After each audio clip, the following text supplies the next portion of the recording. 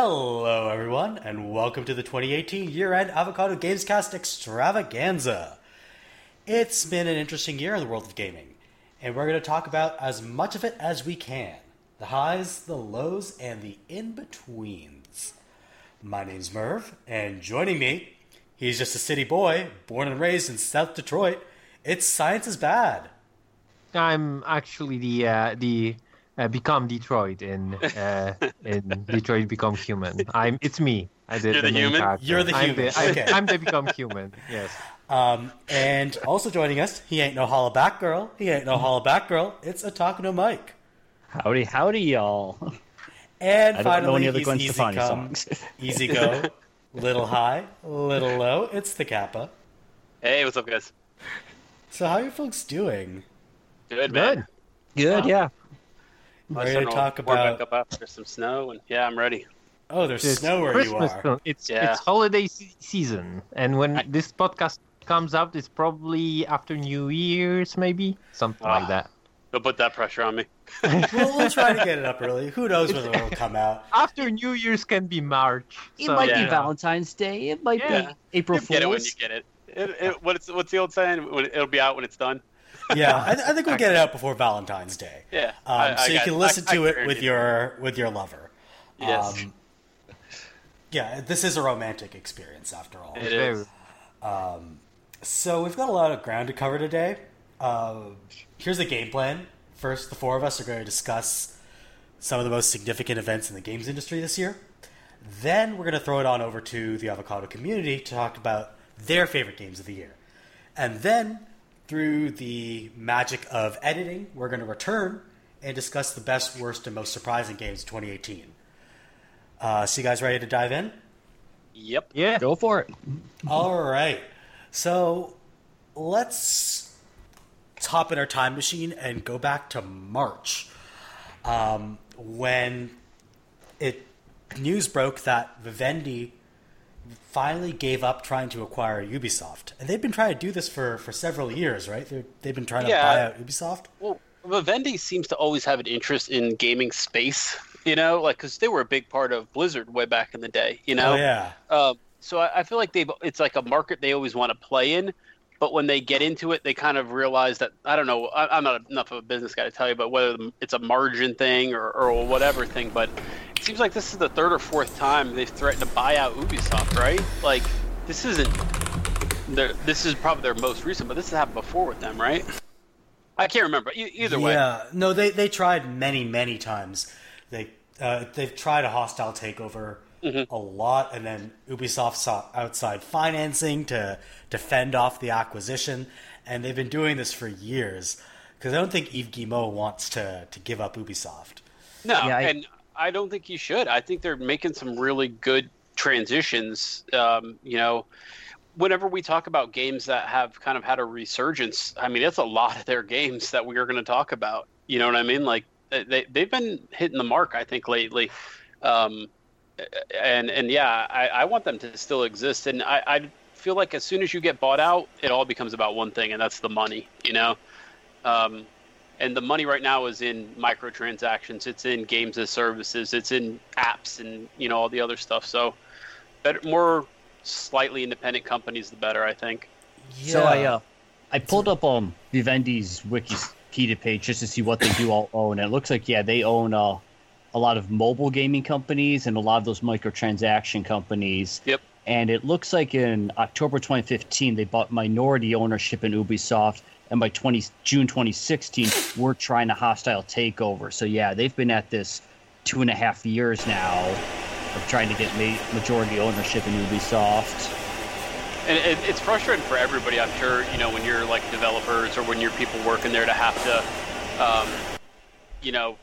worry about your jobs and worry about stuff like that. So, I mean, it's good to hear that hopefully they finally really gave up for good this time. Yeah,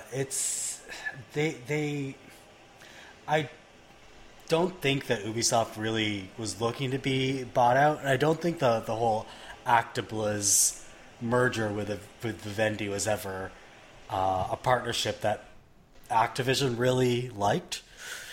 I get the sense that they're kind of a very predatory company, just looking at their their history of acquisitions.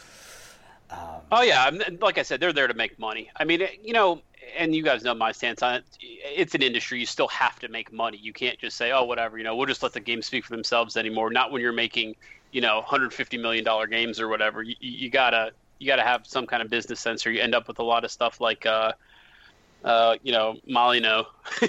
Just like, I'll just make a game forever and never release it, or release it and it's all broken or whatever. So that's like the Star Citizen model. You can still get people to pay you. They made the most they've made since the Kickstarter this year. People are still buying into that. It's crazy to me. Like, there's a lot of space games out there that you don't have to pay $1,200 to fly a ship in. It's just bizarre to me that makes as much money as it does. Well, I mean, the one thing with Ubisoft is they're such a didactic company. When they try to make really big games, they tend to fall on their face more often than not. But when they go really indie micro, you get stuff like Child of Light, which is actually a really good game for the most part. So, in a way, almost a takeover, not necessarily a hostile takeover, but a shake up there to refocus on their indie core would actually maybe help Ubisoft almost. Yeah, and I think they can tend to fall into a rut with their games. Remember how the joke was is the game's going to have a tower to climb, and it all the games started to feel samey. Yo, they put fucking towers in The Crew. Yeah, and then I think just in the past few years we've been seeing a real breakaway by them in terms of what Assassin's Creed has become, what Far Cry has become. I think we're starting to see some distinguishment in the products. Rainbow Six Siege is still out there doing well. For Honor, people are loving For Honor all of a sudden. Like, all my friends are playing For Honor. Yeah, all those towers in For Honor that you gotta play. It's great. So, I mean, I think I think they're making that turn, and it's good to hear that they're doing it while not being a part of somebody else who's going to be looking to make a ton of money. Now, don't get my hopes up for the new Heroes of Might and Magic, because the last two Ubisoft editions have been terrible. Well, the last one was terrible. The previous ones were. I don't think they can do it justice. Like 3DO was the only company. A lot of that's nostalgia too, though. I went back and played 3, and let me tell you, no, it's still good. I played Heroes 3 just 2 years ago, and it's still a great game. It's all right. There's a lot of weird mechanics. It has issues, but it's still good. It's kind of boring. It's kind of boring. That's what I would say. There's a lot of turns where you're just sitting there clicking next turn, waiting for the Hydras to be born or whatever. Yeah, but Civilization does the same thing, where you just got to grind through some of those turns. Civilization also has some problems, I'm gonna say, but yeah, it's Ubisoft is definitely getting a little bit more creative with its formulas for games, and not just copy paste. Yeah, and then from Ubisoft we go to Valve, right? The other big news from Valve was them buying Campo Santo. Yeah. So Campo Santo were the folks that made the fairly well-received Firewatch, and they're working on another game right now called In the Valley of the Gods. Mm-hmm. They were, a pretty fiercely independent developer, and it was really weird to see them just get bought out by Valve. Although apparently they welcomed the cash injection. Yeah, sure, but I don't. Valve is not really making games lately, especially not Artifact, and I don't know if I've seen a more negative reaction to a game, at least from the people who I've seen play it in a while. I think it's going to be interesting to see where that game goes in a couple of years, if Valve can kind of make it come around to what they want it to be. But yeah, so it hasn't. The reception hasn't been so bad. It's just when it was first announced, people really were not happy about Artifact. But since then, people are like, yeah, it's a decent enough game, but it doesn't have the player base, I think, for long-term sustainability. Well, I know a couple of people who try to get into it, some hardcore Hearthstone-y type friends of mine who are into it. And one of the main things they say is, you have to buy the packs. You have to keep buying the whatchamacallit packs to keep it going. Yeah, the boosters. And no, the whatchamacallit packs, I think they call them. It's very right. It's very much like Magic, which makes sense. It was made by the guy who design Magic the Gathering. So a lot of what I've been hearing is it's very hard unless you want to play in like what are they called, the tournaments, like random draw tournaments kind of things where you just get whatever cards. But if you're looking to really get into the deck building part of it and competitive scene, there's a lot of money to be spent in it, and it's a confusing game. You can win 2 out of 3 of the lanes, they call it, and then lose the game. You can there's a lot more going on than just having the best deck and playing it smartly. There's a lot of luck and stuff that people I know who are into card games just are kind of rejecting the game from. But it'll be because I think a lot of the Valve games that they've put out, they've kind of weirdly just put out there and they just sat there. You know what I mean? Like Valve is not. You don't see a lot of like, weekly, monthly stuff being updated in stuff outside of Dota 2, and even that kind of has Team Fortress 2 hats. Yeah, but people are still playing TF2. Yeah. But all that being said, Overwatch by now or Fortnite. But all that being said, these are all like multiplayer games, focused games. It's totally different than like makers of like Campo Santo is like making these very personal single player stories that like totally don't fit what Valve is going for. Maybe they want to just kind of expand and go back to designing single player games, but they're making so much money. I don't see how. And famously, the thing at Valve too has always been you work on what you want to work on, right? I mean, isn't that like their whole business model? Yeah. But I bet there are a lot of people at Valve that sure wanted to make like single player games and we're stuck making skins for Dota. Yeah, maybe that's what it's for. But I mean, I think long term it's going to be interesting to see what Campo Santo is putting out after Valley of the Gods, because Valley of the Gods was announced a long time before their acquisition, but. If they start working on some kind of weird, MOBA hybrid, I'm going to know who won out in that argument. But if they keep it, kind of charming indie type things, yeah. My one qualm with Valve buying Campo Santo related to Artifact is Artifact showed Valve has no idea how to actually announce a release. That was just a bundled announcement of PR mess. And I mean, the game itself might be fine, but part of its user problem could be just the fact that they don't know how to get the word out right and sell it right, which doesn't sound good if you're a collectible card game or if you're a single player game if you can't get the word out. But I don't remember like Hearthstone having like a huge release. It just kind of had a negative release at first, and then people started to really love it. Here's the thing I'd say: if we're kind of looking at one defining story of the year, I think it's the year a lot of devs burned a lot of or the last amount of their goodwill with people. You know what I mean? Like I think we'll kind of get in some of those stories as we go, but I think Valve, at least for me, it's the most disappointed I've been with Valve in a while has been these past couple of years. And you guys know I've been growing really, really kind of jaded with Steam as a development, not just a development platform, but as a distribution platform. And I think everybody else is starting to too. I think that's why you're seeing Epic Games Launcher. I think that's why you're seeing, a lot of these other. Yeah, Discord has a store now as well. Yeah, it's not gonna happen. Like, yeah, I'm glad that there's some competition, but Valve is like just a monolith. Like, there's no way there's anyone. I think you can say that now, but if Blizzard games aren't going there, EA games aren't going there, Ubisoft games aren't going there, Epic games aren't going there, Nintendo games aren't going there. Yeah, but I really thought that like EA really wanted to go there, and then saw that things weren't going well with their shop. So they were like, nah, okay, we're just going to host our own games here and not sell every other game because we don't want to compete with Steam. That's we tried for a while and then it didn't pan out. So no, I think Good Old Games, I think it's the only like thing that I hear people are buying games except for Steam.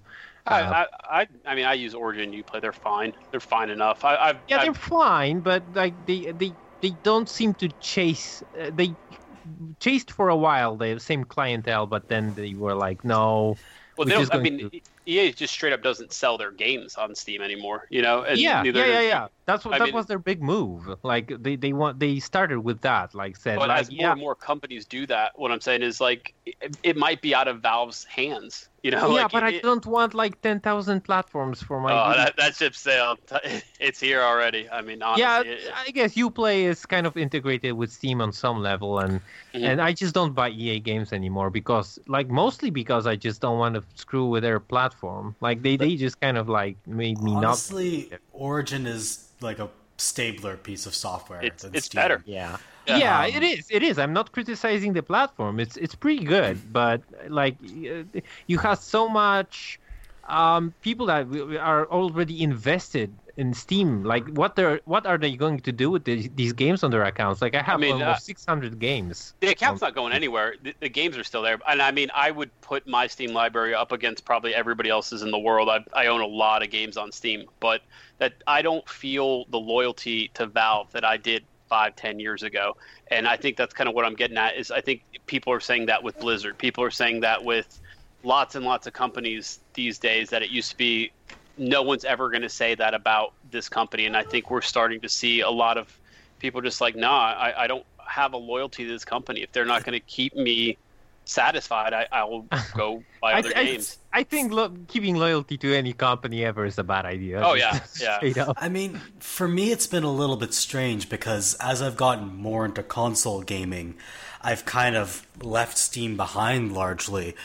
So I can't tell if it's because I've moved more towards console gaming because I was getting into console gaming anyway, or if it was because my frustrations with Steam kind of pushed me to play my PlayStation and my Switch more often. And it's interesting to hear you say that too, because I know you're such a fan of indie stuff, you know, and I feel like if you were an indie gamer right now, it would be so easy to move past Steam because of what Good Old Games is doing, what Humble is doing, what... Oh, yeah. I mean, there's so many other outlets right now for indie games, and even like EA's, you know, publishing cool indie games. Uplay is like, they're indie games right now. If you're an indie gamer, this is your golden age. I mean, it's everywhere. Let me put it this way: even on consoles. Yeah, there were indie games that I could have bought on Steam this year that I just chose to buy for Switch instead. Yeah, that's I mean, like I can't play Steam in bed, right? Yeah. Now, I guess you could if you just like Steam Link and yeah, That's how dedicated your setup is. Yeah. But yeah. I guess that's just my thing. Like, I don't want to be super negative on them. I just hope that they start to look at the writing on the wall and really revamp the customer experience for one. I mean, that's what I'm most concerned about. Yeah, but what does frustrate you about Steam the most? Well, number one, the return policy. I'm hooked on the way EA does it, which is you either like the game or we take it back. There's no 24 hours. There's no you can't play the game for this long. You can't have because like a lot of times some of those games, if you redeem the weird like pre-order things, you can't return the game. The automated nature of that return system to me is really frustrating. The other thing I've been having problems with Steam lately is they've been trying to do all this crazy thing with the chat program and stuff. I don't want all that in a chat program. I just want to send a message to my friends 95% of the time. I don't need to see what they've been playing, how many hours, their achievements and stuff. It almost feels like they're trying to like become Facebook for gaming in a weird way. And I feel like it's getting kind of intrusive in a way. I actually like those features. The problem is that I think about collusion. 10% of the time they don't work properly. So you end up with say, not being able to see some of your friends when they're logged in, or sometimes your photos that you've uploaded won't load properly. Sometimes the videos won't load properly. It's just not a stable enough client. Yeah, that's 100% true. Even when I use it to join friends in a game, I feel like I should be able to do that through Steam. And a lot of times I'll join in, it'll say we're in a party, but then we're not actually in the same game, or we're like, you know, the game won't load up. There's a lot of weird stuff that I feel like. Yeah, I agree that the client is way outdated. And that's what I'm saying. I think if they start to feel a little more pressure and people saying, fine, I'm just going to go to this client, you know, but people are so adamantly against some of the other clients for, I don't think a lot of good reasons other than, I totally get that I don't want a ton of programs. That part I get, but I guess what I'm saying is, if Steam starts to feel that pressure, then they start making those upgrades that have been due for a long time. They did try something new with the big picture mode. Yeah, for a while. I'm just not confident that Steam is actually going to feel that pressure. I mean, I don't window shop on Steam anymore. Like, I don't make impulse purchases on Steam. I'll buy stuff on Steam, but it's stuff that I've known that I've wanted for a while. So they've lost that part of their business, but beyond it's going to make a lot of people mad, I guess. But I'm more into I don't know, the gray market of Green Man Gaming and stuff like that, where I buy a game and then wherever the key comes from, that's where the key comes from. But if I got a good deal, I'm good with it. You know what I mean? If I buy Assassin's Creed Odyssey for 20% off at release, and it's the Uplay key, I'm fine with it. Yeah, but then I don't know. Green Man Gaming is just such a weird, sketchy site. I don't like it. It is, but I mean, it's 20% off. It's hard for me to argue. I did buy weird keys online years ago, but then I was like, nah. I only buy through Green Man if it says that the key came from the publisher. Yeah, and a lot of them do now. They've started to hear that feedback, so they've started to post on there right now. It just says this is a publisher key. You'll get it out. But I think the other thing you're seeing is that's where Good Old Games came from in CD Projekt Red. They were a gray market vendor for forever in whatever country they're from. I can't remember now, but Poland, yeah. I mean, I don't think it's Poland. I think it's Austria. But they used to just basically sell burn CDs and game versions from games and stuff like that. But I guess regardless, I think my main point here is that at some point, Steam hopefully makes the changes it needs to be to really deserve the industry leader spot that they have, and not feel like we're too big to fail or we're a monopoly or everybody's going to use this just because they like us. Because I think that'd be a lesson in hubris that lots and lots of companies can tell you. Here's one example. How long has Steam been trying to push Linux? I don't even on PC gaming. It's never really taken off, right? Oh, they've more or less given up. Yeah, and you started to see that with the Steam OS and the Steam machines and stuff like that. And it was one more Hail Mary. It's wasted money. Their own survey data says that 97% of people play on Windows OS. 97%. That why would you try to create all this for a 3% of people that, it's just weird to me, but it's you kind of get that vendetta going, and you're convinced that you're going to be the one who finally kills off Microsoft, and I don't even know if people. It wasn't so much about killing off Microsoft as it was kind of an overreaction to UWP, right? And the idea that UWP would replace executables, which but Microsoft never. Yeah. really not shown interest in doing. Absolutely, yeah. Microsoft's own store is a mess. I mean, I think, Oh, God. Yeah, if we want to talk about a messy platform, Microsoft store is just a horrid wasteland. Yeah, but to the point of why this happened, it was Microsoft is not going to get rid of EXE support because it's so crucial for enterprise applications, which is where Microsoft is, Windows is most widely used, that if they were to get rid of executable support, then they would lose all their corporate clientele. They would slash their revenue by 80%. It's almost the definition of an unfounded fear, or something that just but you would expect a company like Valve not to react to that and be this doesn't make sense. Instead, they went all in. I don't think they had the fear. I think they wanted to capitalize on the fear of people that were maybe that's a good point. Right. Yeah. All right, so from Valve to Cliffy B, huh? Yeah, so you're mentioning people who had squandered their goodwill. Yeah. And oh boy, yeah. Yeah, Cliffy B's new studio, Bosky Productions, shut down this year in May. So last year, I believe they released this multiplayer shooter called Lawbreakers. Oh boy! It was, and 2 people played it. So here's and the, one here's of the thing. them was Cliffy B. It was well received. It got good reviews, but nobody was interested in playing it. Yeah, and it flopped. So they came out with a second game this year in early access called Radical Heights. It was a battle royale game with some 80s neon pastiche theme. I'm not really sure what was going on there. Definition of a force this out the door for a money grab type game. Yeah, I mean, I think it was because they needed the cash injection and they just didn't get it. They were really desperate. No, to give an illustration of just how desperate they were, when they released it, they had a placeholder. They were supposed to have launched with both male and female characters. When they launched it, there's a placeholder saying female character models coming soon, which tells you how early in early access they were. Yeah. So yeah, that was just horrible. I saw that and I was like, yeah, this company will be like shutting down in a couple of months, and I was I mean, it's here's the thing about that whole. I mean, just to get a little bit into that battle royale, streamers now dictate everything to us, but that's what it felt like. It felt like they were looking out there just trying to get some kind of interest into any of their games, and thought that this would be an entrance because so many streamers were out there playing battle royales. So they, popped it out the door to get a battle royale out, and it was nothing but a blatant cash grab. But I mean, I don't know, like. I don't dislike Cliffy B. I just dislike the way he talks and thinks about gamers. It feels archaic to me. It feels like how 90s. Yeah, very 90s. Like, they want to fast frag each other in an arena deathmatch and like and eat Cheetos and drink Mountain Dew. He got to start with Unreal. It looks like he just has never really moved on. Right. Unreal. No, wait.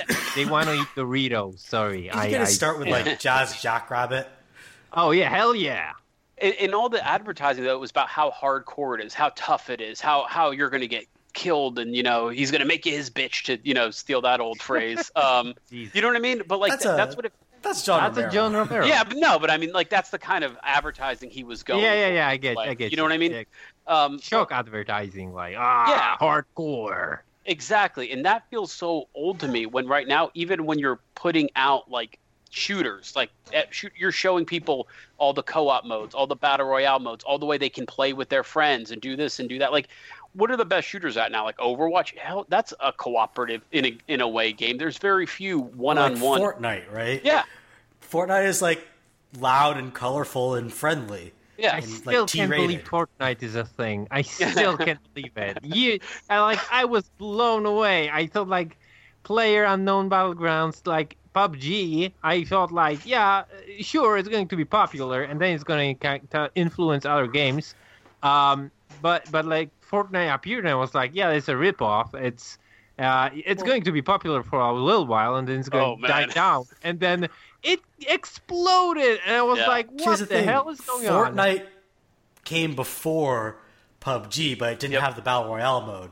Yeah. And they added the Battle Royale mode as sort of a free update, and then it exploded I in still popularity. think it's the children that are wrong. I'm with it. I'm still against Fortnite. So I guess that's children my thing about... love it, though. Yeah. I know. That's one exactly of my colleagues was telling me about how her son is just like addicted to Fortnite, and that's why he's failing high school. I can't get my kid to stop doing Fortnite dances. I literally like at the store in line, buying groceries. It's Fortnite dances. And if I clicked on YouTube Rewind, and that was my mistake. But that was just like chock full of Fortnite references. 100%. Like, oh my god, I feel like a 1,000-year-old man. So I guess for Cliffy B, though, this was kind of a wake-up that gaming's kind of moved on, right? I mean, in a way. Like, you can't just...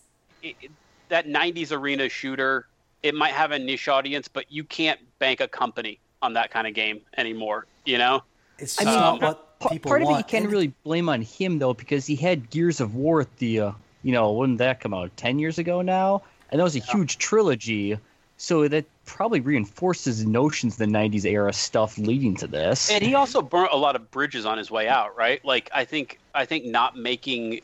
All his fans are on Xbox, right, for the most part. And then I don't think Lawbreakers ever had a console release, right?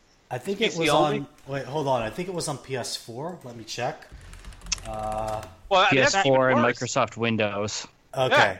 So, like, where's your fan base? They're all on Xbox. Why would you do that? I guess you want to defy the company that made you, and sure, but, man, that's where your fans are. That's a boneheaded mistake, I think it's more like Epic was feuding with Microsoft, and he kind of still had his loyalty to Epic, but I don't know. It's hard to tell what he was thinking. This was also around the time when everybody was kind of piling on Microsoft for, like, let's face it, Don Matrick was an awful salesman for the Xbox brand. Yeah. And so everybody just kind of was rebelling. What a difference a year's made, though. I mean, geez, if he would have...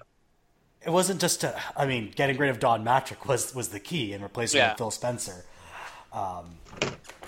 If they still had Don Matrick at the helm, trust me, people would not be thinking positively about Xbox these days. I can see why Cliffy B kind of did it, but also he has a tendency to kind of alienate people when he doesn't need to. And even though he's kind of, in some ways, he's evolved with the times. You know, he's spoken very passionately about the need for inclusivity in video games, and you know that's been very positive. But he's also kind of stuck in the old ways of thinking about how to get people excited about video games. That's just not what people are into anymore.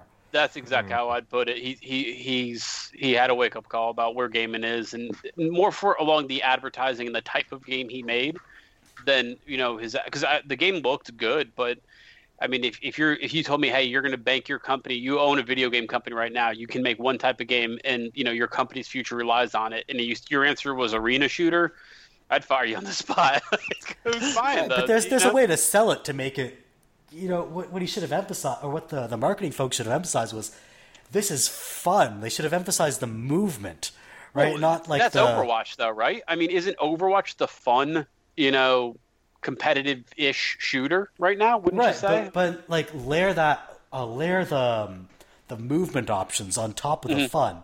Like this is Overwatch, but you have jetpacks. But instead, you're going to suck and you're going to get your ass beat, and this game's too hard for you average people. Right? Wasn't there that other game that came out the same time as Overwatch? So it's the same thing that nobody cared about? Oh, yeah. Battleborn was even worse in a lot of ways because they just didn't know how to sell it. It was a really confused game. It was a mixture of like a hero shooter, I guess, sort of MOBA-ish? I don't really know. Yeah, it had lanes and all that. The MOBA part of it doomed that game. I played it. I want to say I bought like a complete pack for like $18 or something, like well into like the death spiral of that game. And confused is the best way to describe that game. It felt like they came up with the same idea that Overwatch did at the same time, and then they were like, "Oh shit, we've got to figure out something that makes this game not Overwatch," and that's what the game ended up with. But yeah, it was rough.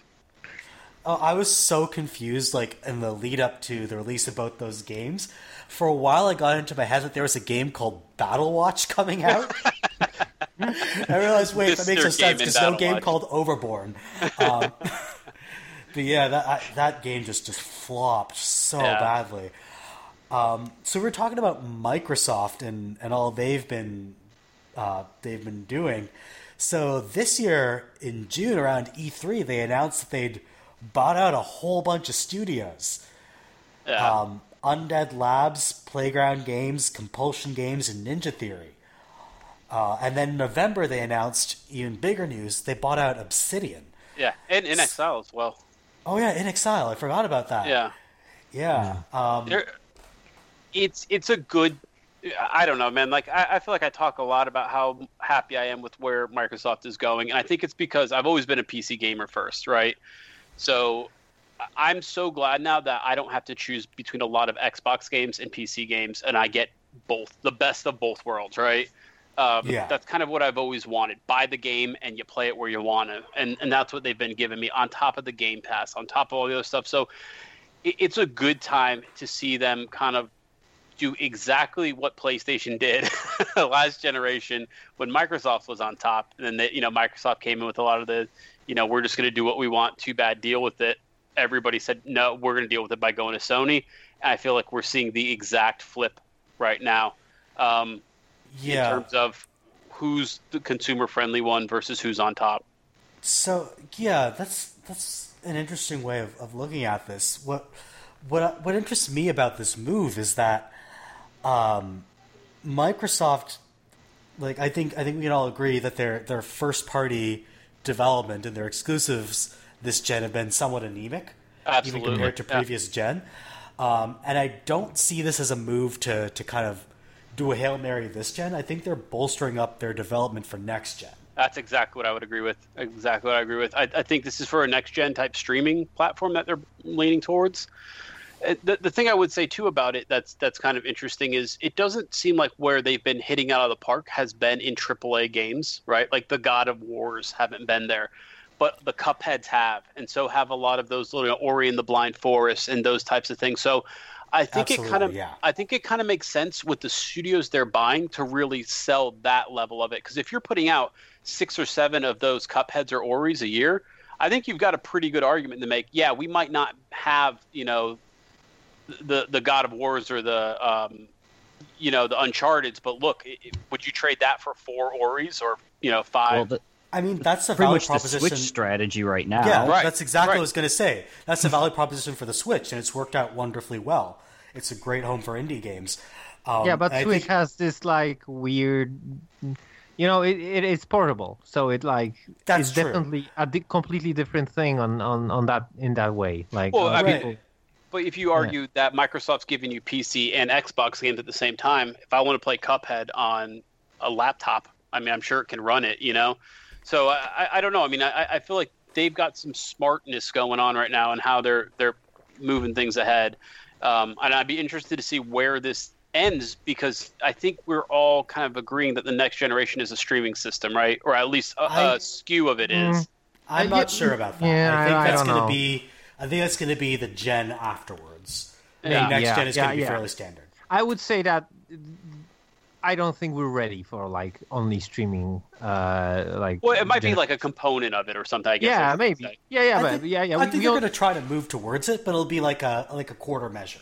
Yeah. Yes. Yeah. So if you've got a lot of quick hit, fast streaming games, I think you want to have a varied lineup, and I think that's what they're pushing for. So it'll be interesting to see where it ends up. But I think Microsoft is going to be interested next gen a little bit more than I think Sony will be if they stay where they're at right now. Well, Sony just seems like it's a mess right now. They don't have any information about what they're doing. And it's frustrating people to the point of, hey, why can't I play my Fortnite account or just the account cross play? There's a lot of stuff in there that I think they've had to kind of cave to people that they felt really resistant on for not really a good reason other than too bad we don't want to let you, I don't know. Rocket League was the big one, I remember. Yeah, and remember, Yeah, Fortnite crossplay is accidentally difficult enabled. though. Fortnite accidentally enabled crossplay, and it was like in the game. People were Yeah. like, "Yeah, I can Yeah. play against Sony and people." I And then bet- I bet there are some like legal reasons why they might not could have done that. Like, just I don't know. Like, I'm not I don't have any inside knowledge, but it seems easy to do and to say that it's a cool idea, but I don't know about like communication between those companies. yeah, Right, I'd but agree. then the legal argument becomes less believable if Nintendo and Microsoft cooperate with each Right. other. Yeah. But they could have like it could have been like for a long time. Like they could have like talked for a long time before it happened. Like it's not a thing that you can just like maybe do and then say just it went overnight. We just decided that to let people do this. Like it's probably a thing that it has to be like coordinated between two companies. Well, I think Nintendo and Xbox did that, or Nintendo and Microsoft Yeah. did that. And I Yeah. think for some reason Sony's just never wanted to come to the table and Yeah, have I that same. I think it's like different policies of the company. Like they I didn't agree. think that it was worth their time to like invest in this mode, like a crossplay mode for their games. I mean, it just didn't seem like a good idea for them. But obviously, I mean, I sort of get it from the competition perspective, Yeah, because it's also- PlayStation yeah. and Xbox are kind of serving the same niche, whereas Nintendo's saying, oh, well, this is about playing Rocket League on the go versus your friend who's playing it on their couch, and Yeah. we're not really competing. I mean, so I I could see see that Nintendo's somewhat. argument. Yeah, but I guess here's my thing too: is if you're a game dev, right, and you know that there's finite cycles for how long your game is going to be on top, or player bases are going to be a certain thing or whatever, Like, let me put it this way: like, let's say Rocket League, for example, right? How long are people going to play Rocket League for? 6 months, 8 months, a year? wouldn't Fucking you want forever, man. wouldn't you Yeah. want, but wouldn't you want your player base to be as high as possible for as long as possible? Right. You know what I but mean? That's Like, so if Rocket you- League wanted crossplay. It was Yeah. Sony who wouldn't So- let them. Right. So, but like that, if I was a dev, I'd really want that. I'd push for that and say, okay, well, I would want Nintendo people playing Xbox people playing PlayStation 4 people, because then I've got a community base, because some of those popular multiplayer games die out because there's just not enough people to play with, you know? It's fragmented. Or- Definitely. Yeah, but that's the devs yeah, but- wanted it. It's yeah, the Sony devs who wasn't don't playing have ball. enough. Yeah.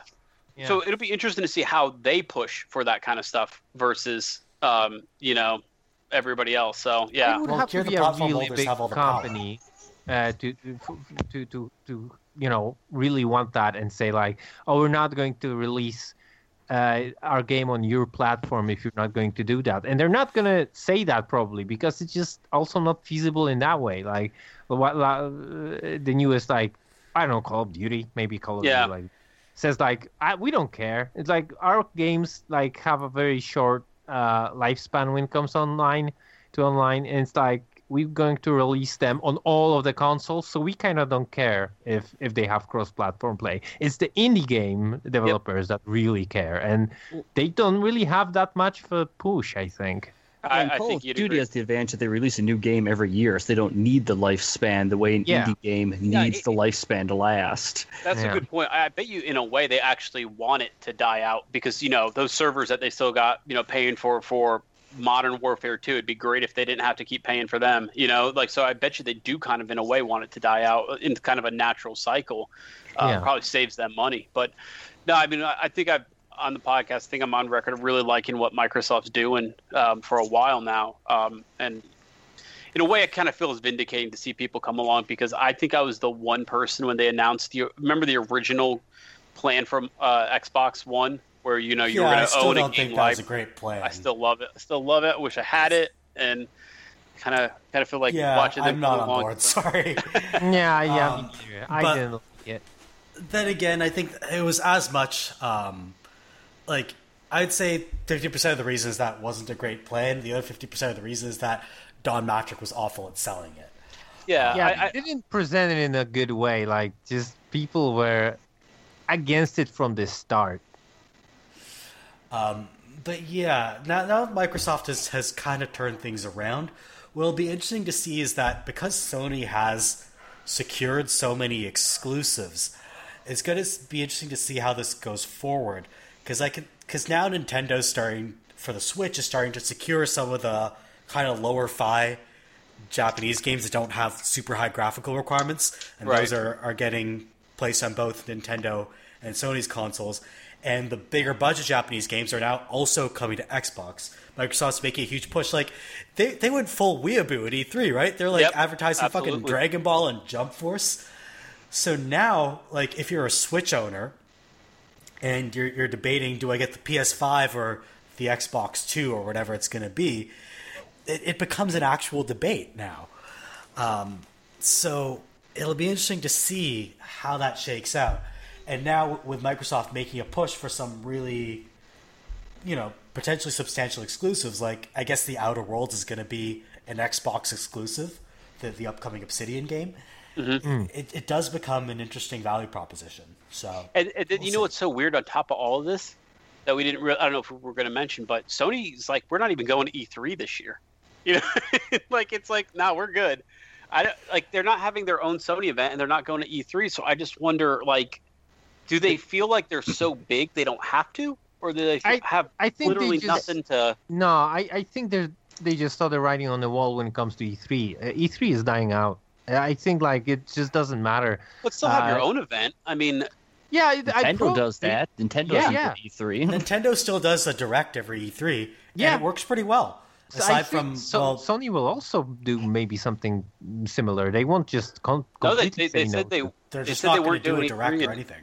yeah, they're not Mhm. doing anything till next year. Which was my Yeah. question about Sony's goal going forward, is because there's word they're working on PS5, but there's nothing more than rumor about it. And they announced they're basically stopping most of their PS4 development and production. So it's like, when's the PS5 coming out? 3 Probably years from 2020. now? There's going to be a 2020, I huge guess. gap. Yeah, and especially since the Winter PS Pro was 2020. the PS Pro is such a half measure, right? Like it's not a true 4K console in a lot of ways. That it doesn't even top the Xbox One X. You know. I mean, it was never yeah, intended but to, really. I think it's good enough. I think it's like it's good enough for 3 years, though. I mean, 4Ks are in everybody's house now. I think you'd be surprised. 4K adoption rate's pretty good. I think you'd be surprised. I'm not saying you're wrong, maybe, but I don't think there as many people as you think have 4K TVs. Like a lot of people just. I think it's what HD like people who recently bought their TVs now they're buying 4Ks. But if your TV's like 6-7 years old, it's not a 4K TV. Yeah. I still have 720p TV, and I play a lot of video games, so I don't care. I don't want a 4K TV. I have one of those fancy flat panel TVs, but it's a 1080p. It's also like 6 years old. Yeah.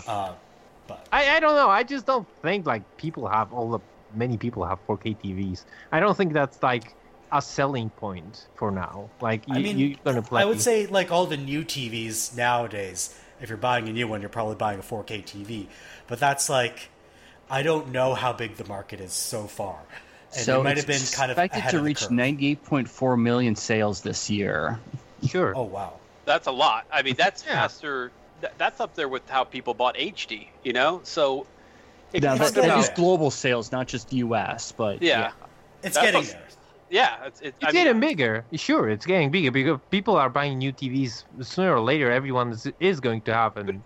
But if you're buying a 4K right now and you're looking for a console, I don't know why you'd look at a PS Pro. I mean, it's for the exclusives though, right? It's the exclusives. You don't if you don't want if you don't want to play like Gears of War 4, and you'd rather play Uncharted in full 4K it's also glory. The price. I think that's what you'd want. Also, the price is like different between like PS Pro and Xbox, whatever, right? It's like it's more expensive. It's where your friends are. We've talked about that a lot. I think that's also All right, so let's move on to September, when the big news was Telltale Games shutting down unexpectedly, just kind of out of nowhere. Unexpectedly to you guys. I was like, yeah, it makes sense.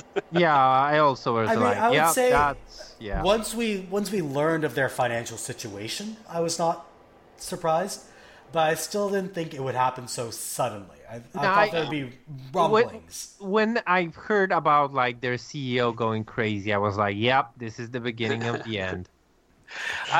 For me, I think it's like I think we talked about. I think you've got a combination of expensive licenses. I'm sure those licenses aren't all cheap. You know, you've got an aging-looking game and a system that isn't very fun, and just more the illusion of choice than actual choice across a series of games. Like when you've got an RPG like Mass Effect that handled choices better than games kind of designed around that premise, that's a weak way to go with it.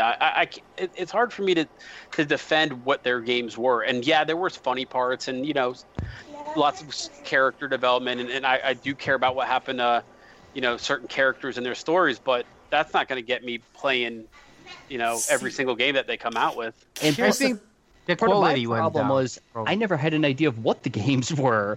I knew they were kind of choose your own adventure stuff, but it's just a hard thing to sell to a random person if you haven't actually tried them. But I don't think that's the problem. I think like the people that were into them were way into them before. Like I was into them, way into them, and then like the quality went down real bad. Because they started turning them out too fast. Yeah. Yes. So just compare The Walking Dead Season 2 to the original Walking Dead Season 1. Exactly. And the quality just plummets. Yeah. And, like, you go...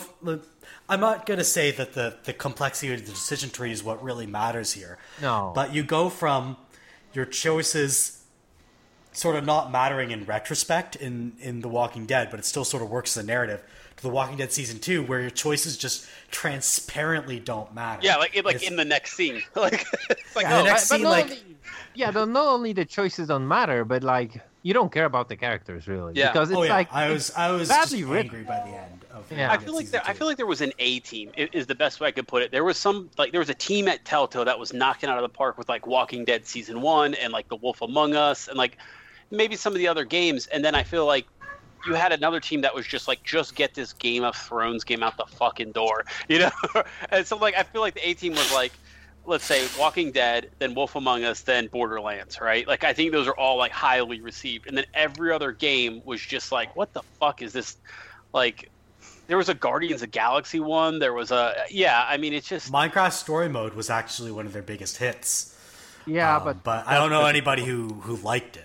Yeah, but like, mostly kids though, I think, and like it also, I don't know if you know, as the Minecraft Story Mode went to Netflix, so that was like so weird to see that. Like Netflix has games now, I guess. Yeah, just like Let's Plays. I guess it's a Let's Play.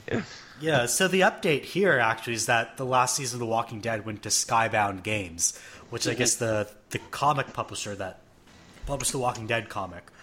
So it will get finished, but everything else, like The Wolf Among Us, any other games they were working on, those are just dead now. For good. It's a shame.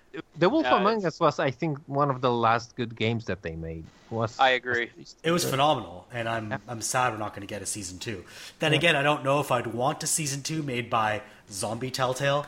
Because I love the first season of The Walking Dead. Doesn't that kind of speak to not understanding or listen to your fans when people are saying, "Man, Wolf Among Us, what a fantastic game! Let's get." Why wasn't that sequel prioritized over all the other weird shit they made between? Because The Walking Dead the Wolf Among Us season 1 just didn't sell. Yeah, I think they Nobody were like, bought it. You know what's cool? Getting the Game of Thrones license while that is hot. Like that will get us a lot of money. They thought they'd make sales on it, and they just didn't. Oh, that game! Cool. Have you guys tried that? Yeah, I did. I played one? 3 episodes. It wasn't good. I'm surprised you made it that far. That second episode was just like, yeah, you know what? Fuck you. None of this matters. Yeah. here's what the story is. It was really bad. It was really bad. Yeah. Jesus Christ, it was really bad. So it didn't even have Peter Dinklage in it. And we all know Peter Dinklage is the curse that ruins video games. You know, there's like I would love to kind of like put down a list of like there's a genre of game where you play as like not them. Like, do you guys remember there was like a Lord of the Rings RPG that came out not too long ago where you play as like not Legolas, not Gimli, and not Aragorn? Like, it was like a weird Final Fantasy X style RPG. Yeah, it was pretty good as far as the game went, but it's like you're knock playing off just like Legolas, knock off Gimli, knock off Aragorn. It's really weird. Well, you could have played as the actual ones because they already had the SNES RPG, which is the best RPG for Lord of the Rings possible. Yeah, they do a lot of weird stuff with those types of like they don't want to tell the same story, but they don't want to tell you a different story. But it was the same story almost exactly. It was Game of So you Thrones. play as like Schmegalos or Wimley. Yeah, exactly. They were pretty much they were like they were like in the Spaceballs joke about like stunt actors, like they were looking just slightly it's like the off. Schwartz. Yeah, also that. But then the Game of Thrones games basically what it does is it just creates a house, and then it just puts in all these situations that you're like, yeah, that's something a Lannister would do to a Stark, or whatever. But like, Except for it's like House Fork or something. yeah, exactly. I don't know why that was the name I came up with. I am from House Fork. We're But it- really into cutlery. And then it gives you all these like scenarios where it's like, okay, there's no way I can win, and like it's supposed to feel like how in Game of Thrones where like somebody's backed into a corner, they get desperate, but then it doesn't matter in the game because it's going to give you the outcome that's already pre-programmed in there. Like it's I don't know. It makes take make a good decision, the game will just find some way to fuck you over. Yeah. That's what I realized about Telltale games. No matter, like especially The Walking Dead Season 2, no matter what you do, even if it makes sense, the universe will spit in your face and fuck you over. Yeah. And that's just not fun gaming. Yeah, it wears you Like, down. there's no puzzle or moral Telltale. dilemma when everything you do just fucks something over. Yeah. It really reminds me of, like 10 years ago, there was a big push to have a lot of moral choices in games. You got stuff like Fable and whatnot. And almost all of them seem to come into that where the moral choices never mattered in the games. Mhm. I think I can count on one hand the number of games that actually have moral choices where your choices actually have an impact. It's really hard to make a choice that makes an impact because you have to design a whole part of a game where most of the audience won't see it, and then you're like, we're wasting money. Right. And that's yeah, not no, I good. understand. It's hard. I'm Everybody fine tries with to it do just being like Yeah. expressive choice and just influencing the tone. So I think Dragon Age does that super well. Yeah, I agree. I think BioWare nails it, where it's like it doesn't have to necessarily. Oh my God, Dragon Age though. Dragon Age is also one of the casualties of EA.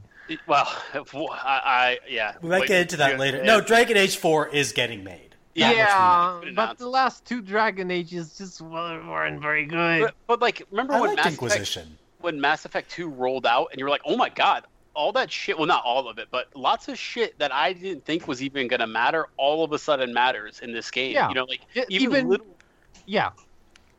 And so if they could pull it off, what I'm saying is that was kind of like there was still a solid RPG game underneath all that, and then it's like with Telltale, all you got is the damn choices. You know, that's it. That's all there is there. Yeah, but it's like a simpler game. You know, it's just like a medium to tell the story more than it's also like a much lower budget game. Yeah, but still, I mean, you can sit there and you can storyboard out those choices and make. You know, I get you don't want to make totally different games at some point, but, you know, you can still put some effort into it where it's not so transparent 20 minutes later that the choice you made didn't fucking matter. I think you guys are way too much into those choice things. I think at the end of the day, though... Yeah, it's the story that matters. If it's a good, like a plot, like, nobody cares about the choices. Let me put it this way. I'm sure this had some impact on, like, the quality of their games had some impact on sales. I think there were a lot of commenters and pundits who initially didn't want to go down that route, and I think they were mistaken. But there are other factors. Just like The Wolf Among Us was not a super popular license. People didn't want discount Game of Thrones, for instance. They wanted the real thing with the characters they liked. Yeah. So, like, I can see why it wasn't just quality that screwed them in the end. It was picking up expensive licenses that people didn't want to really play through in the end. And not only that, like lower quality storytelling in those expensive licenses. It's crazy to think that they thought that they could pull it off. Yeah. So in the end, if you like churn out low quality games on expensive licenses, people are just not gonna come and buy them. And which is weird. Yeah. Sorry. I just thought about like all those games that were done in the past, like licensed games, right? So all of those were really bad. And like, remember before like The Dark Knight, I mean Arkham Asylum, there were a bunch of like Batman games that were really bad, and like Spider-Man games that were some of the Spider-Man games were pretty good. But a lot of like games based on movies and comic books were really horrible. I don't know what you're talking about. Superman 64 was great. Yeah, exactly. Like that's I don't know if that was an expensive license, but you know, you buy a thing and you just hope that it sells based on its license and nothing else. Here's the other part of it is how weird is it that you flood the market yourself with your own product? You know what I mean? Like there was devalued their own product. Yeah. Exactly. It's like, okay, well, if I don't like this Telltale game, I'll wait a week and there'll be another one out in 2 months. You know, it's like, yeah, it's weird to me that would be something that a company would do and not just take a sit back and be like, okay, we just released one. Why don't we wait a month or something, you know? And I think what they could have done is just experimented with genre a bit. Yeah. Instead of, if they could release games in that volume if they were actually different from each other. Right. And I mean, part of the problem there, too, is they're releasing a bunch of games, but they're releasing them in episodes. So, you know, one game is spread out over a lot of time, which can be confusing for people to follow. You know, I buy part of an episode, now I got to wait 6 months, a year for the second episode, while 2 other games came out in the meantime. That's like the Kentucky Route Zero model. And it's not the perfect schedule. They almost never kept, like, a good schedule going. So you're kind of like... It worked really well, though, for, like, Life is Strange. So it can work. Yeah, but they had most of that game was already, I think, pretty in a good state when they started letting out the episodes. I don't think it was like, oh, geez, we got to finish the episode 3 before we, go out with episode 2. They're pretty good about adhering to a schedule. There were a couple of delays along the way, but they more or less adhered to the schedule, and you know it was very regular. Like every 3 months, you're going to get another installment of this. Yeah. Well, the other thing about episodic games is I think it gives you a lot more of an incentive to wait till the whole game is out than a regular game would. Do you know what I mean? Because you're not going to get the ending spoiled. The most you'll get is a 1 or 2 episodes in, so you can let people try out a 20-minute, 30-minute episode, get the feedback, see what it's like, and then catch back up with it, 2 or 3 weeks down the line. I think there's more of an incentive to do that. Man, Life is Strange was really good. Yeah, it's just crazy that they pulled off a better Telltale game than Telltale did. I didn't like that half a sequel thing they did though. That was rough. Yeah, that was very good. Before the Storm, I didn't end up playing it. Yeah. You're probably better off, honestly. Also in September, a couple of other big things happened. Nintendo Switch Online launched, so they finally have an online service. I guess it's not really much of a service, but it's there. Not. I am subscribed though. I don't know why, but I am. I subscribed this week just to play in those avocado tournaments for Smash. Oh, yeah, cool. Smash the thing. So I've heard it's functional, but just really bare bones. That's what I've heard. Yeah. Also, how's that classic game subscription? Is that even a thing? I have an NES hooked up to my TV. I haven't touched it yet. I did play a couple of those virtual console games. The classic games. Yeah, they don't have virtual console this time around. Yeah, what are they they're doing, classics. Man?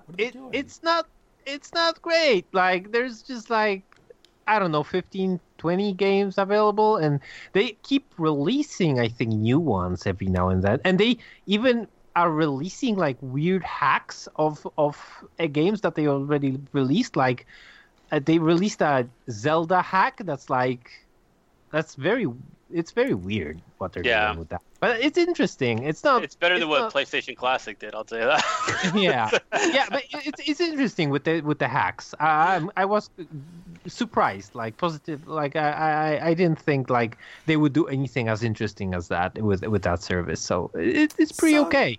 Okay, it's gonna keep chugging along. Yeah, I'm probably never gonna buy in because I'm a cheap ass. But it is what it is. Yeah, I feel kind of guilty for having it, but there you go. Here we are. All right. Also in September, EA got in hot water because they defied a Belgian court order on loot boxes. Is that even a real country, though? I mean, let's be honest. No. Belgium a real country. I know people from Belgium. What is it, Belgia? No, we're just making it up. So what Belgium ruled was that loot boxes count as gambling and so have to be regulated as gambling. EA argued that loot boxes aren't gambling. Matter is going to be headed toward to a Belgian court. If EA loses the legal battle, then it could possibly have a chilling effect on other publishers. And now, very recently, the Belgian government reportedly launched a criminal investigation into EA's business practices. So shit's going down in Belgium. Yeah. I kind of feel like this is old getting Al Capone on, tax evasion charges, though. It's interesting that they're outlawing the loot boxes, but, I feel like it's too far down the road. You've got entire microtransaction designed games now on mobile and stuff. So I don't know how those games are going to, it's weird that EA is the one fighting it. I would imagine it'd be one of those weird mobile companies like Tencent or something doing it, but they don't have the cautious, right? Yeah. EA has it's less interesting to take down one of those little guys than just strike, a giant. Right. But I guess from my perspective, I'm I just don't, I think it's a shitty business practice. I just don't know if I'm 100% behind it being gambling, classified as gambling. It just doesn't, I don't know, something about it seems weird to me.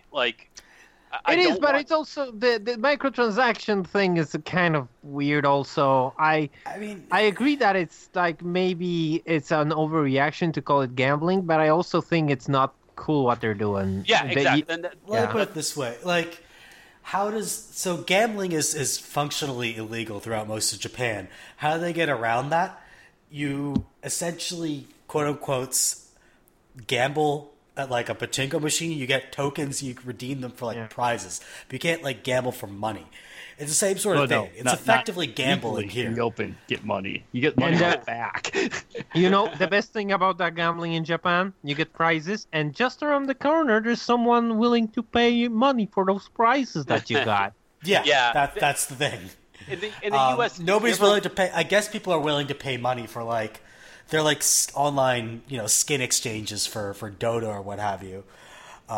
If you ever want these to read things like exist. a historical article that's really fascinating, right? In the United States, there was a big thing about games of luck versus games of skill, right? So slots versus video games, right? And so there was a New York gambling commission that basically said pinball is a game of luck. So they wanted to basically make pinball illegal outside of casinos. And so they got some like pinball jockey to show them like, no, I can hit this, I can do that. Like he literally said like hit that ramp and he would hit the ramp. He's like, so they classified pinball as a game of skill and let it be still in arcades. But I think the problem with pinball was that it attracted a large clientele of maybe illicit intentions. Maybe a little bit. People would bet on it and gamble on it. And remember, pinball in the 40s didn't have flippers when LaGuardia was doing all of that. So in the 40s, it still kind of was more luck-based. It It was was like basically pachinko. Yeah.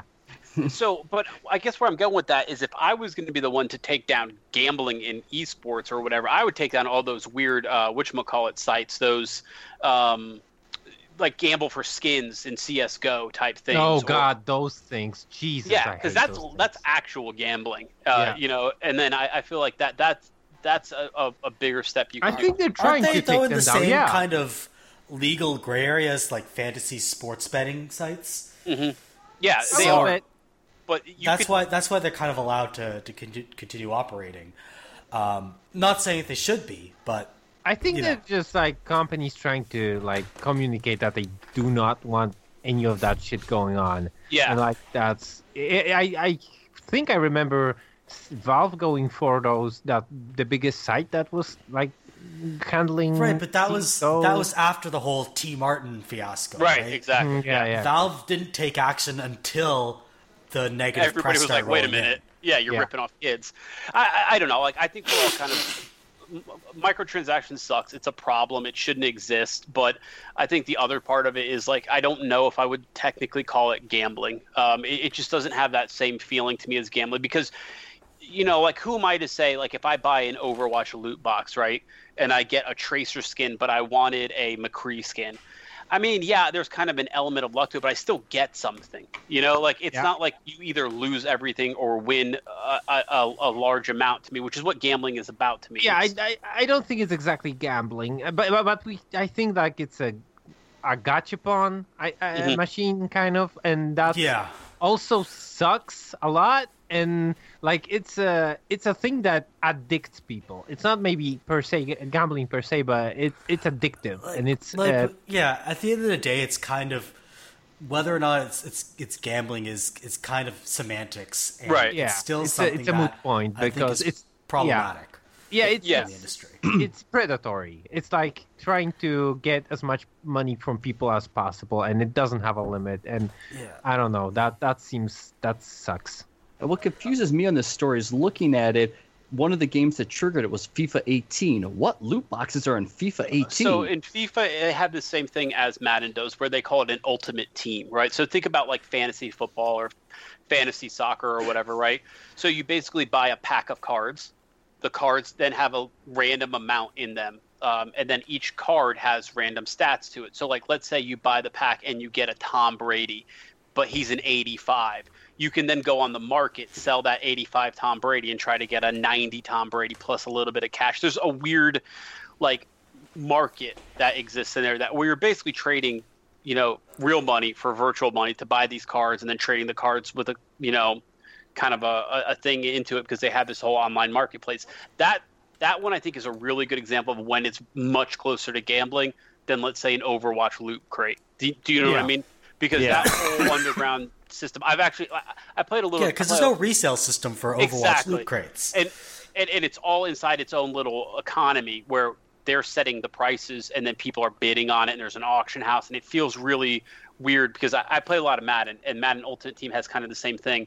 And when I was getting into it, I was like, wait a minute. So if I want a classic skinned, Ray Lewis middle linebacker card, he's my favorite player, I basically got to go on this shop and get gouged for a million different reasons, or like make all the complicated trades. A lot of it involves real money, and that was the one example where I'm like, yeah, this is getting really close. It's kind of like the Diablo 3 real money auction house. Right. Oh right. God, that thing. Oh, And so speaking of bad. Diablo, yeah, that's right. I did a segue. Nice. Speaking of Diablo, Diablo Immortal was announced at BlizzCon this year in November, and it was not well received.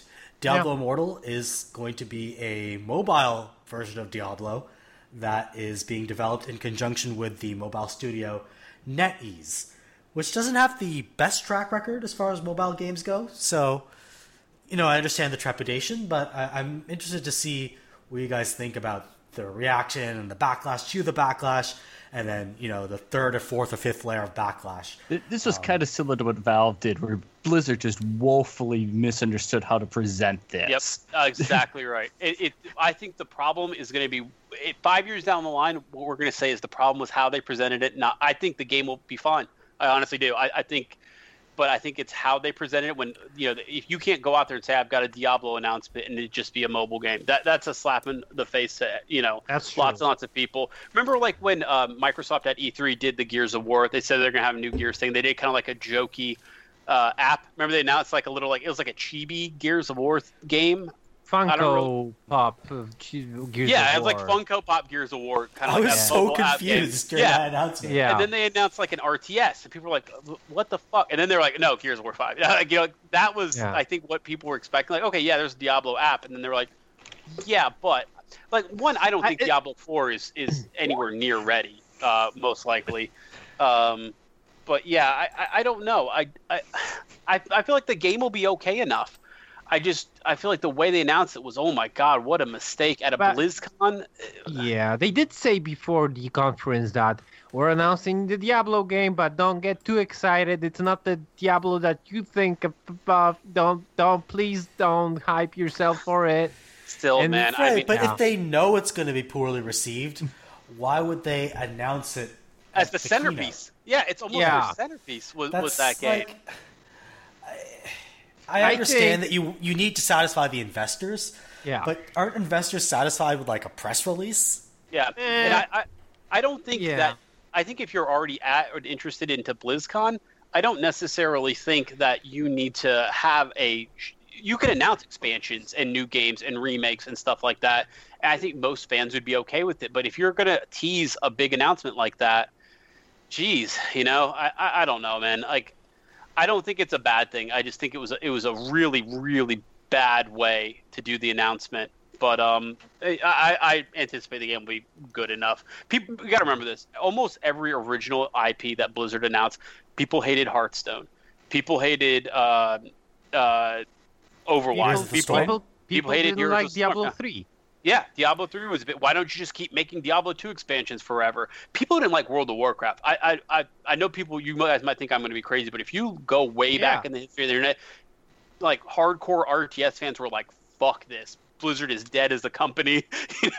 They fucking printed money off that shit. Yeah, I mean, like you can go back and look at basically every IP that wasn't like a new like Warcraft 2, Warcraft 3, StarCraft 1, StarCraft 2. People hated them. So I think there's a lot of room in there for Blizzard to show they can do this game right. And I might be the last person in the world. I still have a lot of faith in Blizzard, and I think they'll knock it out of the park. They make good games. Like, whenever they really try, they make good games because they care about quality a whole bunch. Oh, and you better believe that now. No, but when I heard about the stories for Diablo 4, I don't know if I shared this on this podcast already, but I think last time I did. But I read a story that they were like, Blizzard said, like, we did develop Diablo 4 for a long time, and it would have been, an announcement would have been ready for BlizzCon, but then we were like, nah, scrap it all. Scrap all of it. Like, it was a third-person perspective game, and then they were like, aiming for like a Dark Souls type game, but then they were like, nah, this isn't Diablo, scrap it all. And they started from scratch, and that's why they didn't really go for an announcement on this BlizzCon, because they were like, what if we have to scratch this one off as well, Yeah. Yeah. Well, yeah, but how long was StarCraft 2 delayed for? Because I remember that was announced, and it came out at least 2 years after the original release date. It was supposed to be out because it kept getting pushed back, and then it got split into the trilogy, and God knows the Legacy of the Void was pushed back years. Yeah. If they're going to Not to release mention- something as divisive as a mobile game, say, yeah, we have Diablo 4 coming, here's a mobile game in the meantime. It would That's have a not great to- way to put it. Yeah. Not to yeah. mention, it's the Titan project that they just a big MMO that they just scrapped and Well, that became Overwatch, though. I mean, at least Yeah. it's something with that. yeah, But yeah, I mean, like even Jason Schreier from Kotaku said, "Fucking there's gonna be a Diablo 4. They're working on it. I've seen builds." And then they were like, "Nah, no, we're not. He's made that up." Like, Yeah. no, yeah, you did. yeah. So Yeah, We'll Yeah, see. I mean, you know, I understand why devs get cagey about things that are in development and things that are in flux. But I do sympathize with them being, not positive about backlash. But at the end of the day, you can't be this tone deaf. yeah. You just can't. You have to understand your audience to some degree.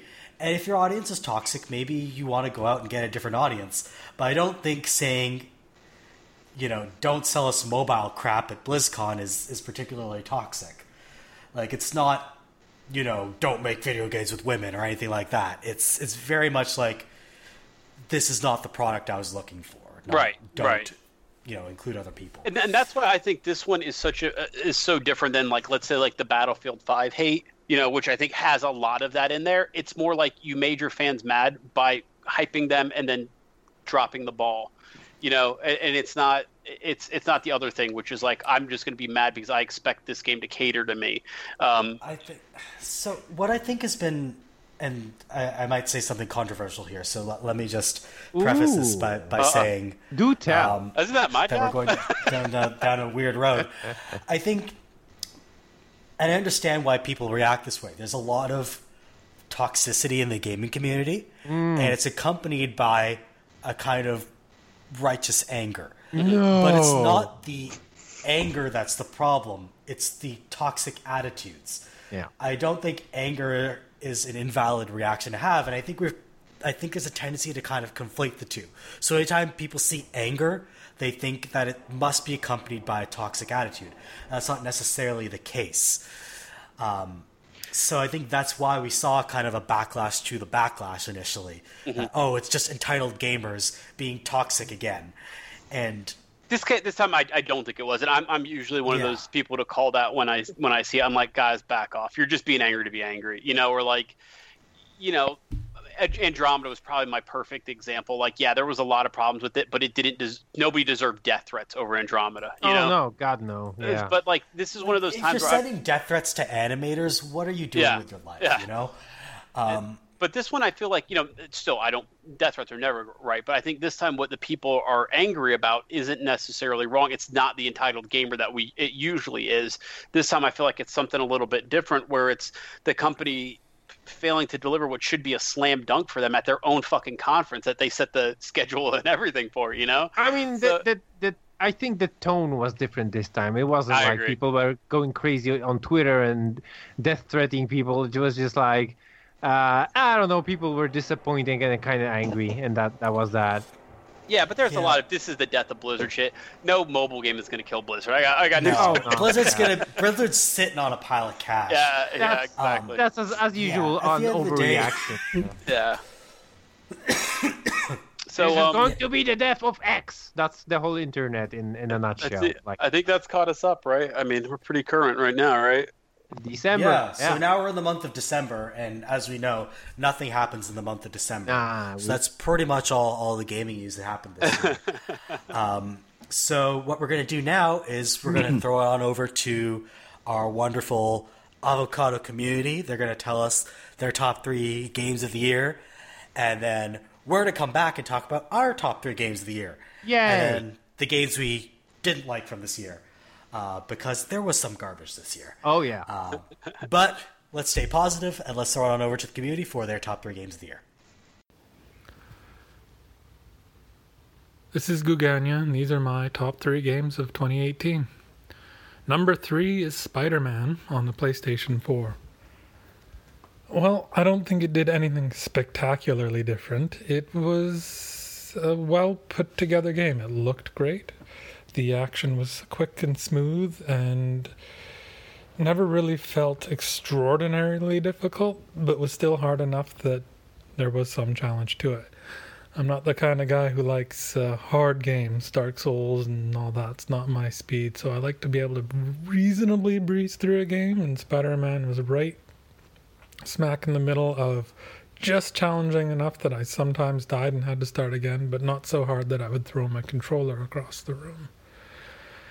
Even though most of the game seems to be collecting things from all over the place, the fact that as the game progressed they add more and more collectibles meant that you never get bored of looking just for backpacks or just for those scientific experiments. Pretty good stuff. I had a lot of fun with my time with it. But the problem was it was immediately followed by my number 2 game, which was Assassin's Creed Odyssey. Going through that one, the world was enormous, absolutely huge, but the gameplay itself was fun. So even though it was pretty repetitive with not a whole lot of extra options going on as you're playing through it, it was dumb fun. I could pick it up, play a mission for 15-20 minutes, put it down and pick it up later without feeling like I lost a spot. Didn't quite drag me along, but it was beautiful to look at, and there was just enough variety and just enough reason to keep going after the various mercenaries and whatnot that, good time was had. I didn't have to think too hard. The story was good if it wasn't great, but it all came together as probably one of the better Assassin's Creeds. I would say it's my 4th favorite Assassin's Creed after Assassin's Creed 2, Assassin's Creed Syndicate, Assassin's Creed Origins, and probably around the level of one of the Pyro ones. But my number 1 game overall, even if it wasn't the best gameplay, it was easily and far and away the most emotional and mentally satisfying game, was Red Dead Redemption 2. The first one was the first game I'd played on console since I got one in 2010. I hadn't gone console free since, Nintendo 64? And so it'd been a few years since I'd played anything significant, and that thing blew me away. So waiting 8 years for Red Dead Redemption 2 was a crazy wait. But when I played it, it managed to meet or even surpass the original in so many ways. The music was amazing in particular. The details, the colors, the fact that the world wasn't all dust and grime and dirty. The fact that you were through forests and snow and desert and swamp, and the variety of the areas without ever feeling like it was forced. But knowing that not many people have actually finished the game, the crushing, heartbreaking ending, and then the next part of it in the epilogue that was bittersweet and crushing and heartbreaking, knowing that Red Dead 1 was going to happen later down the line. And yet you still felt kind of good about it at the end, until you remembered. So I've been on and off since the end of the game, alternately loving and hating how I feel about the end. But you have to finish it yourself to figure out why that is. Alright, that's Guganya signing out. Hello, Gamescast. This is Ashil Race, and my top 3 games this year were Hitman 2, Into the Breach, and Dead Cells.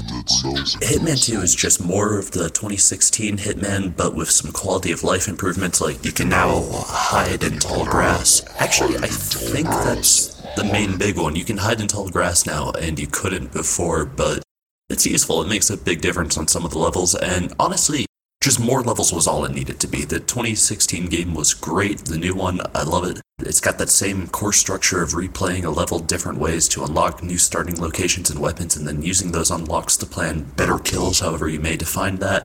And you can access the entire game from the beginning, which is a bit different from the episodic release. And I think it took me about 2 weeks before I even touched the last mission, because I was just replaying the first 2 or 3 and the Season 1 levels. Also, you can hit people with a fish, which more games should let you commit fish violence. Second up is Into the Breach, which is a weird combination of XCOM, FTL, and shoving small children into swimming pools. And I don't know, it scratched a lot of urges at once. I don't 100% that many games anymore, but I had to with this. Dead Cells, also a roguelike. Into the Breach being the other one, a roguelike Hitman would be entirely too much, and it's another game where you're given a set of tools at the start and the game trusts you enough to let you mostly figure out things on your own. It's kind of a theme throughout all three games. I like games that do that a lot. Great music, and the credits at the end are procedurally generated and will never end, which amused me more than just about anything else. And special mentions go out to Dark Souls Remastered for being the best version of one of my favorite games, and Vampire for being a goth dialogue simulator.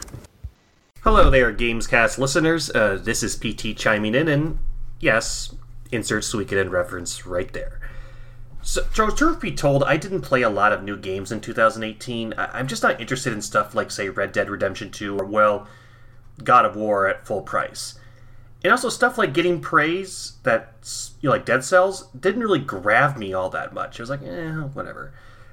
And additionally, a lot of games I enjoyed this year were either from last year or they were Switch ports of previous games. And yes, that means, hey, play the Diablo 3 port on Switch if you haven't already. It's great. Super great. So I'm going to start with two games that aren't quite Game of the Year potential, but I'm glad they exist. Now, first up is a collection in which many of the games themselves aren't really that great, but that's not really the point. Anyway, the folks over at Digital Eclipse have done great work with their previous retro collections, like Mega Man Legacy Collection and such, and I feel that the SNK 40th Anniversary Collection is their best work yet. Not only that, but it might be the best example yet of how to honor gaming history with compilations. And again, the games aren't blowaway here. I mean, some of the games in SNK's early days are simplistic, repetitive, and they don't particularly hold up. But this is also a collection where you can play the NES classic Crystalis, not to mention the arcade versions of all the Ikari Warriors games. The options for how to play each game it's honestly kind of remarkable. If you want to play the Japanese version of these games, you go right ahead. If you want to play the NES ports of stuff like Ikari Warriors, and why the hell would you want to do that, quite honestly? Or POW, instead of their far superior arcade versions, you can do that as well. For the sake of your sanity and all. There are so many small things here, including the ability to watch a playthrough of each game, but just jump right into the action. Like, no questions asked. Like, play a run of Crystalis and, oh, hey, okay, that's the place where I got stuck on. I'm just going to start here right now. Okay, good. And finally, the museum element of this collection is just outstanding. I mean, there's lots of rare artwork and sketches, there's some amusing arcade flyers, and all in all, just a ton of information about SNK and how they evolved as a company. I mean, you'd be surprised to know of their origins before they became just the Neo Geo people. Because I think most people think SNK, Neo Geo, etc. So anyhow, I recommend this collection not entirely for the games, but just how well it's been put together. I think it's a really good step. And another one before we start, but I want to clarify about, that's Monster Boy and the Cursed Kingdom. I mean, I'm glad these games, no matter how they're named, the Wonder Boy, Monster World, there are entire stories and podcasts discussing that thing, how that works. I'm glad these games continue to be made in some capacity. I mean, they're just charming, delightful romps that play incredibly well and are so full of character. You can tell the developers of these games just pour their hearts and soul into them, and it's much appreciated. So yes, you can buy this, and buy also Wonder Boy the Dragon's Trap. They're both on Nintendo Switch. They're both really great games. But, okay, anyway, so top 3 of 2018. Number 3 would be Smash Bros. Ultimate. Now, I've never been a Smash Bros. Person. In fact, many of you on the Avocado, I've been somewhat vocal about the Smash games not being competitive fighting games. But actually purchasing this game and playing through its adventure mode, the World of Light mode, maybe you'll kind of get it, actually. I mean, the combat itself is kind of satisfying once you find the type of character that you really enjoy playing with. I mean, I'm kind of a hard rush person, so someone like Cloud is more best for me. And all in all, the nostalgia for these games are just through the roof. I mean, and I think I say nostalgia in a good way. Not just, oh, haha, reference right there. Remember how I referenced that thing? But it's clear the developers of this game and the Smash Smash games in general, just absolutely appreciate the material in these games. I mean, just the worlds and the characters and the really deep cuts and the remixes of the music. And I mean, of course, I just think this is a love letter to Nintendo and these general franchises. And you know what? That's worth it for me right there. Now, I really hope we as a community start arranging some Smash games online using Nintendo Online, because I'd like to play this more and more as I get tired of the single-player content. So, number 2 would be, Spider-Man, the PS4 Spider-Man. And I think what Insomniac did here was just a tremendous achievement when it comes to AAA gaming. I mean, Spider-Man is definitely a AAA game with the usual trimmings, but I think there's a polish here that is not often seen in other blockbuster games. I mean, the traversal element is just, fun to do. I mean, webbing, going across the city, just, zipping back and forth. It's just satisfying and just delightful. And the way movement links with the combat and with the many, many tools you have, that's great as well. I mean, it's really fun. And the thing that really gets to me, actually, is the plot is one of the better renditions of, gotta get all the Spider-Man's villains together, gotta get that rogues gallery into the game.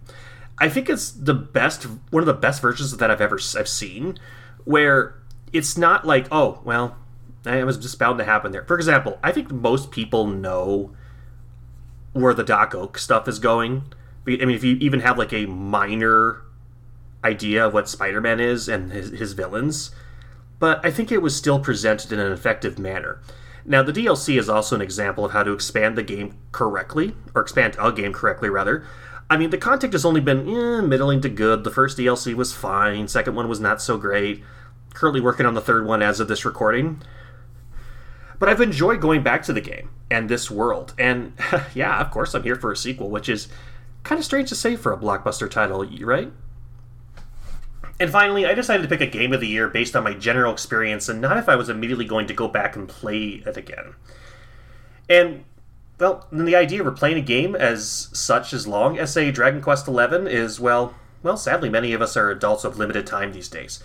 So perhaps I'll play Dragon Quest XI only once. But I fell in love with this game. It was my favorite game of the year. And, long story short, Dragon Quest and Final Fantasy are two elements that counter one another, kind of a yin and yang approach. And they're both different things I equally enjoy. I mean, the progressive, often weird nonsense of the mainline Final Fantasy games these days, and the absolutely conservative comfort food level that is Dragon Quest. And Dragon Quest XI is honestly, hey, you know what? You liked Dragon Quest VIII a lot. Let's do that again. But make the graphics even prettier, we have new characters and a new world, and, all that stuff. And frankly, and yes, it is a very traditional Japanese RPG with the right flourishes of modern design. I mean, the characters are archetypes, but they're likable. The story is simple, but it's engrossing. And I just really felt happy playing this game. It's a Dragon Quest game with a lot of the rough edges kind of filed off, especially if you've played a JRPG or two in your life. And honestly, it's hard to say, but I honestly wonder if this is a really good way to introduce someone to the genre. It's simple. It's not like dead simple, but it's also not overwhelming, you could say. But yeah, that was my game of the year. Ray really enjoyed Dragon Quest XI there. So that's what I got for you there. I mean, you can feel free to comment in the thread here or me personally on the avocado. And now we return you to whatever nonsense Merv is talking about. I'm sure he brought up Yoku's Island Express or something. But anyway, have a good day. All right. Thank you to our community for sharing with us their favorite games of 2018. Now it's our turn to talk about the games we liked in 2018. So let me ask you, talking to Mike, what were your top 3 games of 2018? Well, the Pitts voting actually let me think about the games because I realized I didn't have many bad games this year, and my best game I think had to go with Valkyria Chronicles 4, which I talked about a lot throughout the last few months of playing it, but honestly, for what the series was at after the less talked about, the better Valkyria Revolutions, 4 was such a... Oh yeah, I heard that game was really bad. Yeah. It was really bad. It was really I think I heard that from you. And guess what? Valkyria Chronicles 2 was also pretty bad. Valkyria Chronicles 2 is a very interesting situation where I'll avoid too much of a segue to say that has a lot of improvements and one very awful holdback that stops it. I think the story grind system is garbage. actually a good game.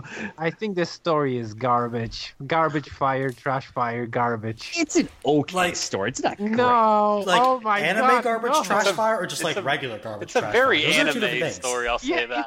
It's the True. most anime story. Like it's a very like stereotypical, very Oh, flat. I live for that shit though. Well, 'cause yeah, I'm a you huge do. anime. Because it I hurts mean- the children. I think that's like one of the lines. Yeah, it's pretty bad. I mean, it's good for a laugh, but it's not serious in any way. Like the first one was pretty good in some ways. Like it was intense and had some good moments. Which I've is heard where I think VC4 the kinda goes fourth one back to that succeeds, is storytelling. it takes a lot of the gameplay improvements, doesn't go quite as far as 2 went with its gameplay improvements, which had a lot of really good stuff, but improves from the troublesome issues that 1 sometimes has, where it can be a very linear game, and the grind can be really bad at 1, just because the skirmish missions don't give you much XP or money to work with.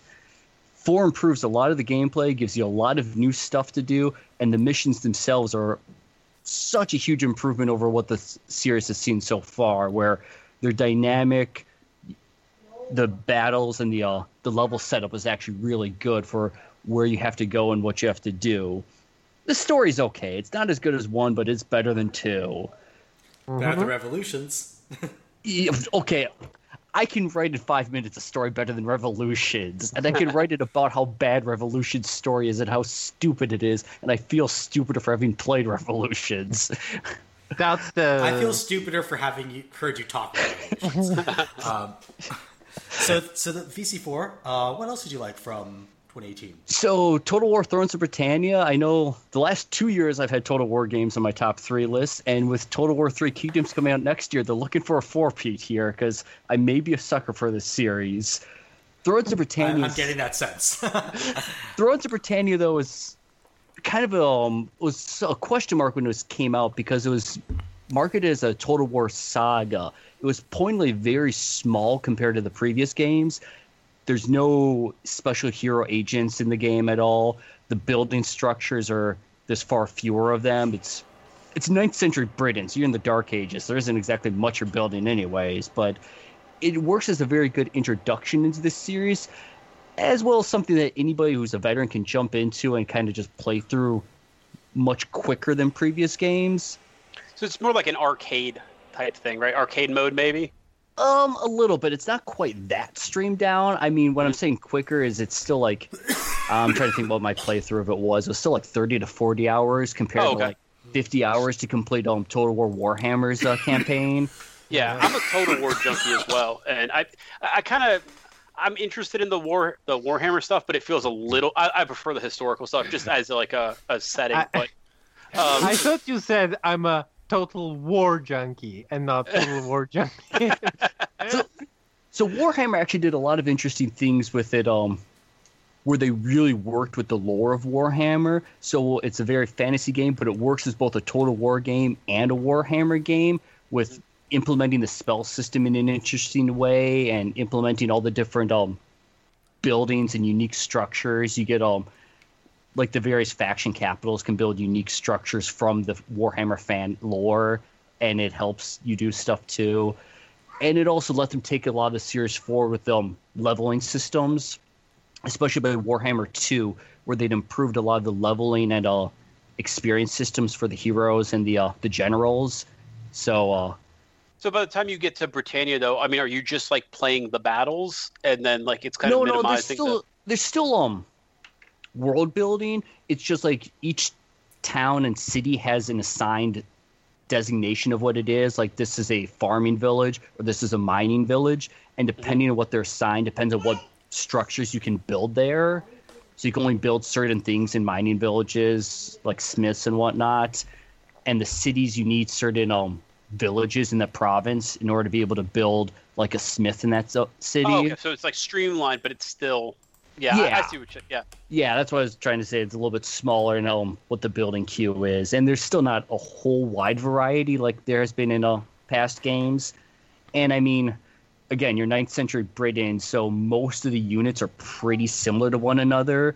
Somebody may be using a spear versus somebody using an axe, but it's not like Rome where you had a Roman legionnaire versus, a Celtic tribesman where the stat difference was massive. Gotcha.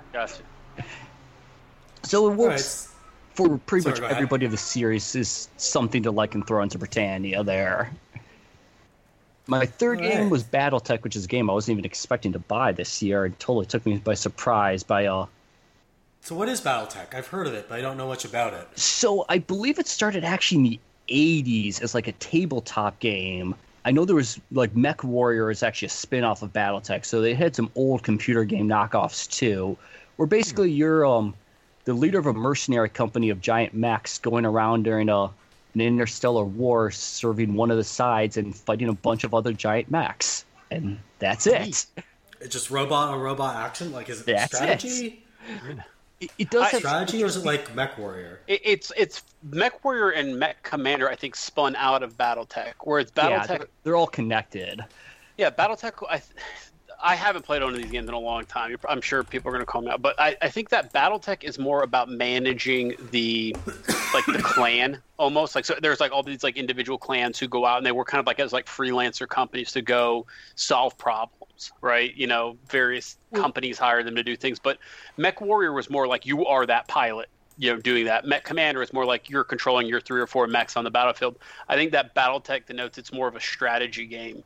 Like a turn-based or something. So I think that's how they've traditionally used those names for games. I don't know how true it holds. It's a Paradox game, actually. Well, Right. The reason Paradox published it, sorry. This one does play as a strategy game where it's turn-based, where you've got your 4 mechs fighting against your other mechs, and has a very interesting element where, as the leader of a mercenary company, you've got the ship that you're upgrading throughout, and you have to pay your pilots and train them, and then you have to pay upkeep on them because you have to pay their monthly salaries. But yeah, the reason I know this is because there's like a lot of like rights issues with this particular series, right? So like the Mech Commander, the Mech Warrior, and the BattleTech licenses are all kind of out there, right? Like, so I think the reason they were able to make a BattleTech, but Mech Warrior and Mech Commander have been stuck in development hell forever is because the rights are so different. So I don't think you could make a first-person mech game, but you can make a BattleTech game, and that's what this is. Well, Mech Warrior 5 is in development, though, right? Sure. Yeah. I've heard that for 20 Don't years. know about Mech Commander, but so this is interesting. It looks like a cross. It looks like kind of XCOM-ish almost. Yeah, it in looks terms of very how you manage a little things bit, between yeah, missions. because like your pilots can get permanently killed. If their mechs get destroyed in combat, they can get wounded, possibly killed, and it's really annoying when a veteran pilot gets killed. I may have restarted a few dozen times, save scum some missions just because I like my starting 4. But you can save scum though, right? yeah, a little.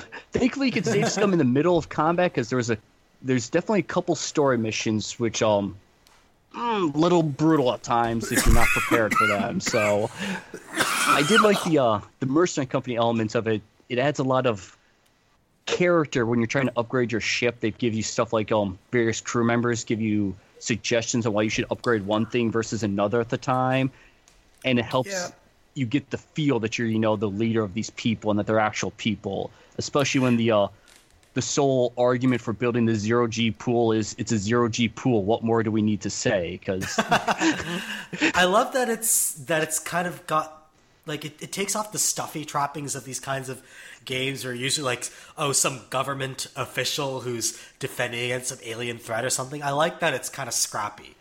Right, and it does that not just with the upgrades, but also you get various dilemmas, for lack of a better term, where it's like something happens and you have to make a choice about it. It's like you run into some pirates, do you pay them off, or do you try and fight them, or do you run away? Sometimes if you have upgrades, like certain relations with the planetary governors that you're in, you can call on them for help for some of the dilemmas. That's cool. Sometimes so you it's find got your choice crew of skinny consequence, dipping like into Telltale. 0G pool at night, and you have to decide whether or not you should ban it or just ignore it.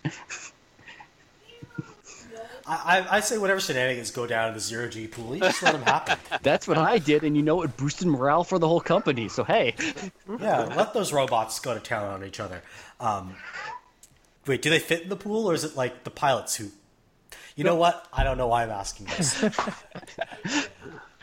But yeah, this seems like a really interesting game. I've been trying to get like back into strategy games because I bounced pretty hard off XCOM. So this looks like something that would be up my alley. Yeah, it's really good as kind of a little smaller of a strategy because you only have 4 pilots. It does get a little annoying sometimes because you can fight, 7, 8 enemies at once. And in that case, they're kind of ganging up on you the way the initiative order works, and it feels a little unfair in that regard.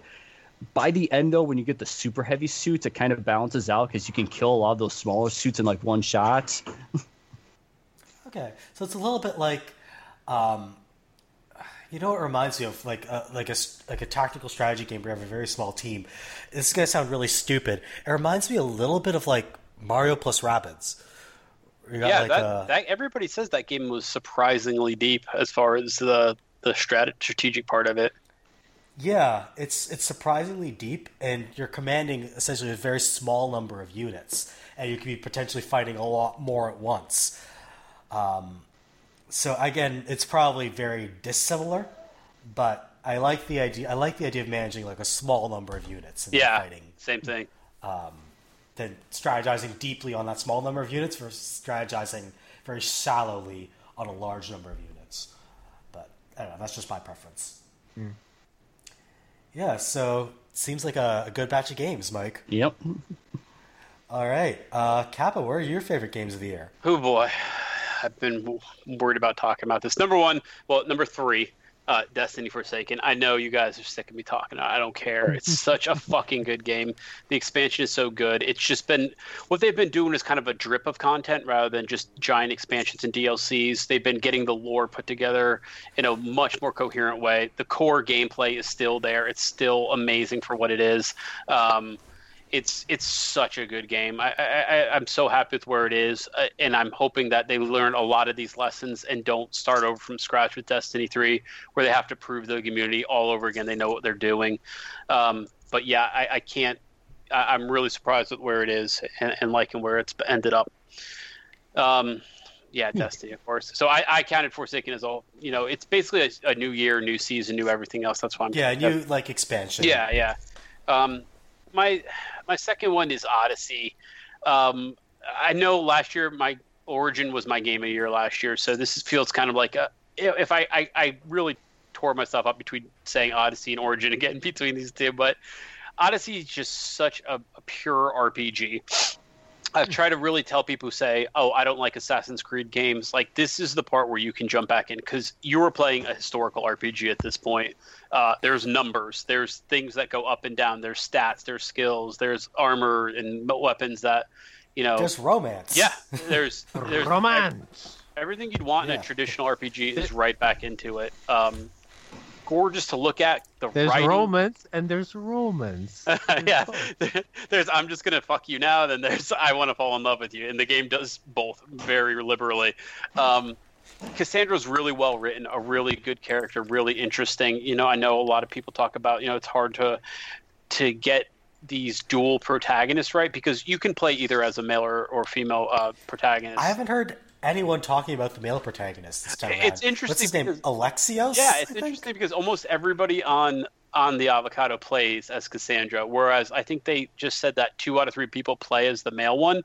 But I mean, either way, the writing for her is fantastic. I mean, just kind of like if it's a throwback to the Ezio style of I'm here to solve people's problems, and if they annoy me, I'm gonna let them know they're annoying me. I'm not like. I don't know if you guys how much you stuck with the series, but like Connor was almost too good to a fault, like to the point where he was boring, And then I never made it past Brotherhood. Sorry. Yeah, and then you start I heard a lot of bad things about the third game. Yeah, so this is a very I think Origin was a half step into a full RPG, and Odyssey is a full on. We are not the Assassin's Creed games you remember playing. I mean, yes, there's still stealth assassinations and stuff, but you can't assassinate everybody if your assassination skill isn't high enough. You just basically do a good amount of damage to the guy, but nope, it's still fight time if your skill isn't there. And I think it's a smart direction to take the series. It makes it feel like its own thing, and it's a separate thing from.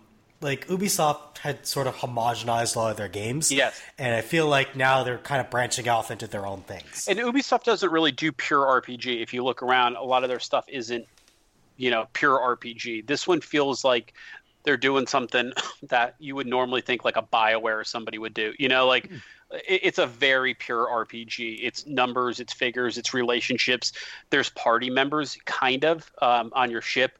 They'll have different reactions. You can take them along with you. It's interesting. I mean, it's one of those things where I think that if you can convince people to try it again if they've given up after Syndicate or Unity or 3 or even people who fell off during Brotherhood or whatever, I think now's the time to do it because what you're getting isn't an assassin-y game. It's a straight up historical RPG that they do an amazing job with world building and writing and characters that if you just like that genre, you should give it a shot. So, one question. Do you need to play Origins before playing Odyssey? No, there's still the framing device of the modern day, but they've become more and more compact so that there's not an overarching story anymore. Unless you I know some people really liked it, but I never cared for it, like for the Animus stuff. Yeah, I mean, I'm the one guy who likes the end. Yeah, I know. I'm that guy. It's very unobtrusive now. Like, you can play hours of this game without ever having to step out of the Animus. It's not like it was where it was like every 20 minutes it's like, okay, get out of the Animus, time to like I can't remember the last time I've gotten out of the Animus in my Odyssey game to go to the real world, but you always can. So like it's like to Murph's point, if you want to like stop, there's those emails that kind of go back and forth and it's like, oh hey, here's what's going on in the real world as reflected to what you saw in the game world, so you're subtly advancing that story in a way that if you want to follow it, you still can. So I would say if you want the story, it's there. If you don't want it, you literally got to go look for it. So it's not something that's going to get in your way of playing if you're not feeling it. But yeah, I really love what they've done with the game world. I'm not 100% finished, but they're adding new stuff every single week, and some of it's small, some of it's big. So a lot like Destiny, I feel like there's a lot of content drips that keep the game interesting and fresh. And, it's not just DLC stuff. It's a lot of free stuff like go fight this god or go explore this underwater layer or stuff like that I'm really enjoying. That content drip feed that some games have started doing, I feel actually helps maintain my interest. Yeah. Like it worked very well for Mario Tennis Aces this year. And, it helps me keep invested, especially when, I could just put the game down and move on to something else. And I think Odyssey in particular has learned some of its lessons from Origin, where the content's not time gated anymore. So once they add it, it's there. You can always just go do it. Like a lot of the stuff they were doing before was like, okay, well this weekend only go fight Poseidon. They're still doing some of that. To try to like have like big XP weekends or stuff like that. But for the most part, what they're really doing is just letting you play and then come back and do certain things. So yeah, that was my number 2. My number 1 is Red Dead Redemption, and this is in all the years I've been. No, not 2. RDR2. Yeah. Dang it. In all the years I've been picking Game of the Years, this is probably like, if I could describe it as like my least favorite Game of the Year, that's exactly how I would describe it. Oh man, that's a huge burn. It's a very, very good game. It's technically is. almost perfect. There's lots of good story and writing and stuff going on, but like there's something about it where like 20 minutes into it, I just want to turn it the fuck off. yeah, I'm the same way. Exactly. What is that? I don't know. I don't know. It's like, okay, I feel very tired playing it. I don't know why. Then how did it end up your number 1? So here's the thing, like I think in this case I'm respecting it more than my other 3 because Destiny's an expansion, right? And I'm already predisposed to love it. Odyssey feels like, it took what my Game of the Year last year did, Origin did, and kind of iterated on it, but in a really good way that I really enjoy. God of War left me cold. I know that was, on my avocado list, that was my number 4, but it left me very cold in a way that like I had to force myself to finish it. And for all the bullshit about how great it is with your son and stuff, it feels very forced to me. I didn't feel a lot of the moments that people say, oh, well, this moment was so amazing. I just didn't really have that connection in a lot of ways. I don't know. So out of all these games, they all were either expansions, sequels, or, Red Dead, I think, does the most with a game I've seen in a long time. And it can be a fun world just to go get lost in and hunt bears and fish and stuff like that. But I have to force myself to go play the next story mission because it's like, as formulaic as Rockstar is, you think they would stop being so formulaic with the story. Everybody knows where this story's going, halfway into it, you know? And you just see it. You see all the signposts up ahead, but it's a kind of game where there's no choice. It's all on rails. So, do I want to, stop having all these fun times fishing, hunting bears, doing all this stuff with these people, and instead go advance the story that I really don't feel like playing, So I don't know. Every time I boot it up, it's just like I sit there in my chair, I grab a beer, and I'm ready to play it, and I get 30 minutes into it, I'm like, let's go see what the fuck's going on in Destiny. So, it's also the controls, I think. Some of it feels kind of antiquated. Yeah. Yep. And you fight the controls for huge parts of it. And so, I'm talking about this game like it's not my game of the year, but it weirdly is. Like with all these things, I still feel compelled to just get on. But like, the best way I could describe it is that I play Red Dead almost like it's like an MMO, right? Like I don't even care what's going on with Dutch and the gang or whatever. I log in, I do whatever bear stuff, or go buy guns, or go rob people, or do whatever I'm going to do, and then I log off. And the story may or well not even exist for me at this point. I'll eventually finish it. Don't get me wrong, But I'm playing this game like a free world open MMO where I go do what I want and I have a great time while I'm doing it. But as far as the story and the game itself, I see where it's coming a mile away. And I'm not even saying like I've been spoiled. Like, yeah, I know what's going to happen. Dutch is an asshole. It's all right there in the writing, Yeah. But I don't know. I mean, like the best way I can describe it is it's like I was the least convinced I've been in a long time writing this as my game of the year. So. It's not a bad game. I really think that just for the splendor, for the technical masterpiece that it is, I think everybody should give it a shot. But, don't let it being my game of the year, come off as some ringing endorsement. There's a lot of other ones where I'd probably say, well, are you into this first before you really get into that, what Red Dead was? Huh. So that's a pretty comprehensive list. Kind of hit the big guns of the year, I'd say. Compared to, I think, what some, at least my list is going to be. Google half a year. Yeah. This isn't even a game. But before we get to that, Science, what were your favorite games of the year? Oh, well, okay. Well, number 3, we're going 3-1, of course. It's the most exciting. Number 3, Return of the Obra Dinn. That game that looks like it was built on a PC from 1993. Yeah. It looks. It has like the people are describing it like dot matrix like kind of style. Like it looks. Okay, the whole game looks like as if you were taking a picture with your Game Boy camera, the original Game Boy camera. That was I don't know if you ever had one, but it had a camera. A little young for that one. Okay, so it look. I'm just like beyond the age for it. Okay, so but the original Game Boy graphics. It was like a weird greenish hue. Like you can make it greenish hue in this game, but either way, like the whole game looks kind of like a very strange black and white monochromatic look. That kind of the shadows are just kind of like everything is colored in by dots, not by like hard shadows, but like everything is like dotted in. I've seen the screenshots. Yeah, it's very difficult to describe, but it's very cool. I know what you're talking about. Yeah. Also, the music is fantastic. It's like it's very like appropriate for the era of the plot, because the game is happening in 1809, I think, or 1806 or something like that, and the music is fantastic. It's like dun, dun, dun, dun, dun, dun, dun. It's like you are sailing.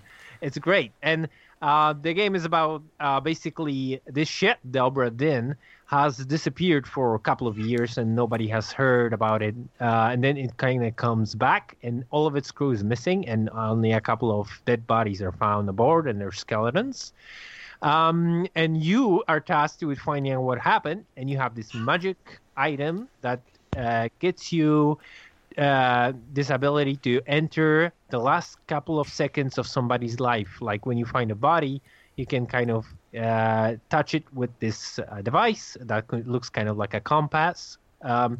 And it just kind of transports you into the last seconds of that person's life, which is always kind of like a couple of seconds of audio recording during a black screen, which is stylishly done because the subtitles are like displayed in the middle of the screen, and the Foley work is amazing. Also, the voice acting is pretty great. All of them are like hardened. Sounds like Pushing Daisies, the video game. Yeah, it also sounds like, I don't know if you ever heard of it, but Cryostasis. It came out in 2009. It was the very same concept. An old abandoned ship, and you go into it, and a bunch of dead bodies, and when you touch them, you kind of like go into the last seconds of their life. But this is way better made. Okay, or almost like, this is going to be a really weird reference, it's almost like Hate Plus. oh, yeah, okay. Yeah, sure. Anyway, it's it's very well done. I haven't thought about that game in a long time. So. Yeah. Nobody remembers Christine Love games, although they're actually very good. Yeah, I remember. Plus, yeah. Anyway, it's very well done. It's basically like a deduction Sudoku, so or like Picross deduction, because you get like the element that you have to figure out. Each of the 60-person crew, you have to figure out their name, the way they died, and who killed them. Those are the three information you have to put into their like file.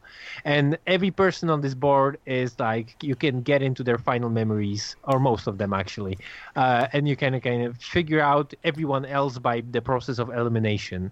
And and you also figure out some of them, like, oh, it's obvious how they died, but you don't know who killed them because it's not clear. And also sometimes it's like, you have to deduce. Yeah, and sometimes I'm not sure how this guy died, but I think he was like stabbed, because in the other memory I saw this guy like plunging a knife to his back. And like you have to cross-reference a couple of memories, and it's really cool. It's so you're doing this with like a spreadsheet. Yeah, it's very cool. If you like deduction and like playing, detective, you will love this game, because it doesn't hold your hand at all. You just kind of like, it's all up to you. You have to really be good at what you've done. And the one thing what it does well is like, it doesn't tell you if your guess was correct. It tells you after 3 correct guesses that you had 3 correct guesses. So you can't just like guess like, oh, I'm gonna guess he did this and this guy killed him. You can't just do trial and error. Yeah, because it just won't just tell you. Anything. Yeah, it won't tell you at the second you do it. It's just going to tell you after 3 correct guesses. You're like, oh, you guessed 3 guys correctly. I'm going to give you 3 notches on this thing that keeps you progress. So yeah, that's a fantastic game. If you like deduction, you definitely. From the same guy who made Papers, Please, right? Yep. Also, very interesting. Let me ask you something a little weird. Like physically, how did it feel to play the game? Like, was it like, I've heard a lot of people like play it like kind of like feeling sick or like their eyes hurting and stuff like that. No, not at all. It's okay. Absolutely doesn't affect me that way. I think that like it's sometimes very stunning. I think like it had one of the best, I think the best moment of the year in a game for me at one point. I ain't gonna spoil it for you, but one time where the screen goes, because when you enter somebody's dead body. That sounds gross, but you know what I mean. The screen is black, and you have the Foley work of there are a couple of last seconds, and then screen comes out of black, and you get to see like their last second of life on a pause screen. Like everything is paused. That's really cool. Like, yeah, and you can walk around the scene, and you can like kind of. Basically, most of the deduction comes out of like walking around this paused scene where you can just kind of see who shots who and what happened. And one of the times it happens, it's just like a really shocking moment of what's happening, and it was like, holy shit. So yeah, definitely give it a shot. It's definitely one of the most unique games I've played in a long while. Yeah, that sounds on my really radar cool for sure. Yeah. So what was your number 2? Yeah, my number 2 is Florence. a game for iOS and Android that came out in February this year, I think. I've never even heard of this. Yeah, it's a small little game, tiny game. It takes about like 20 to 30 minutes to play through it. It doesn't cost a lot. It costs like $2-3 to get it on Android/iOS. It's tough to describe. It's like a visual novel, but without nobody speaks any words ever. It just all the story is presented all through these like little tasks that you do on your phone. Like it's so difficult to describe. Basically, okay, so I'm going to describe one scene. You are Florence, and you have a boyfriend that you just recently started dating, and you kind of okay, so you have a first fight with him, and you have to keep like connecting these little puzzle pieces of dialogue bubbles that you shoot, it's very difficult to explain.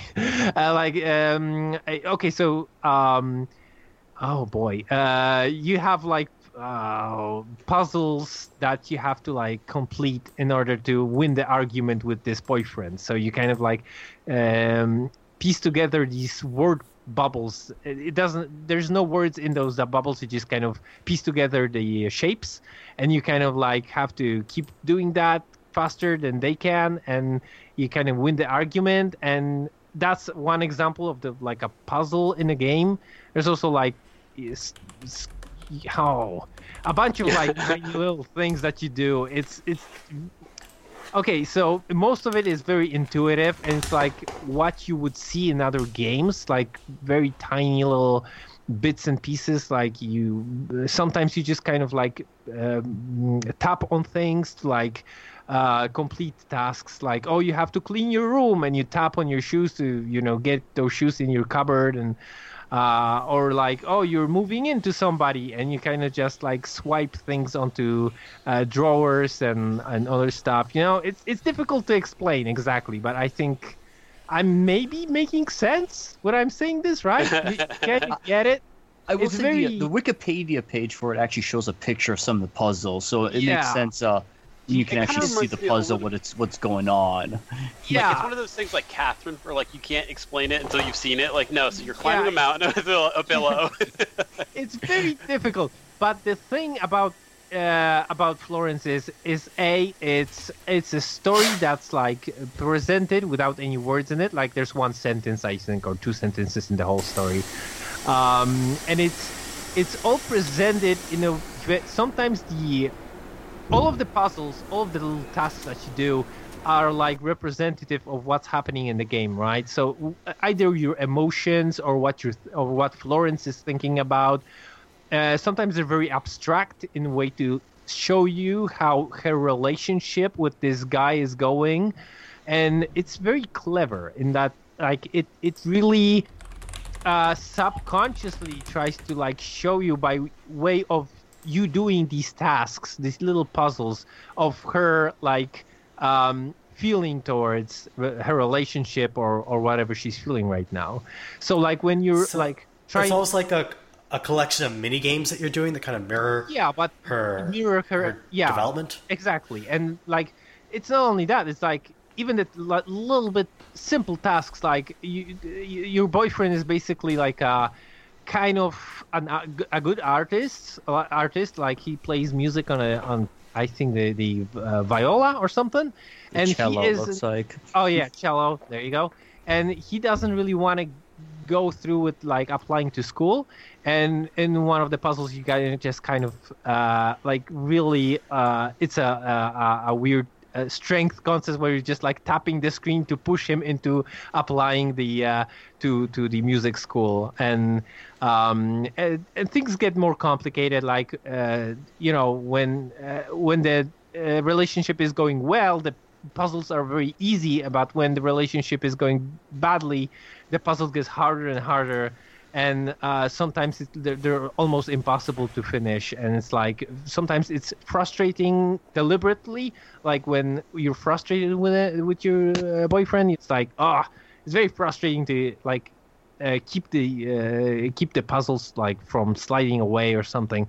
Those games must be really hard to make, because there's so many of these like games now where like a whole game is designed around like a bunch of mini games that if they don't work, do you know what I mean? Like, yeah, you got a cool story there that people might never see if they can't nail these mini games, Yeah, and they're very intuitive. I was going to say about that in a bit. Yeah, and they're very intuitive. It's not like a mini game collection. It feels different. It like has these through lines in these puzzles that kind of like connect certain emotions and feelings throughout the story, and like it like has a setup and a payoff with each puzzle almost feels like, and it's very intelligent in what it does. And so there's only one frustrating puzzle in the game, and it's deliberately frustrating, as I said.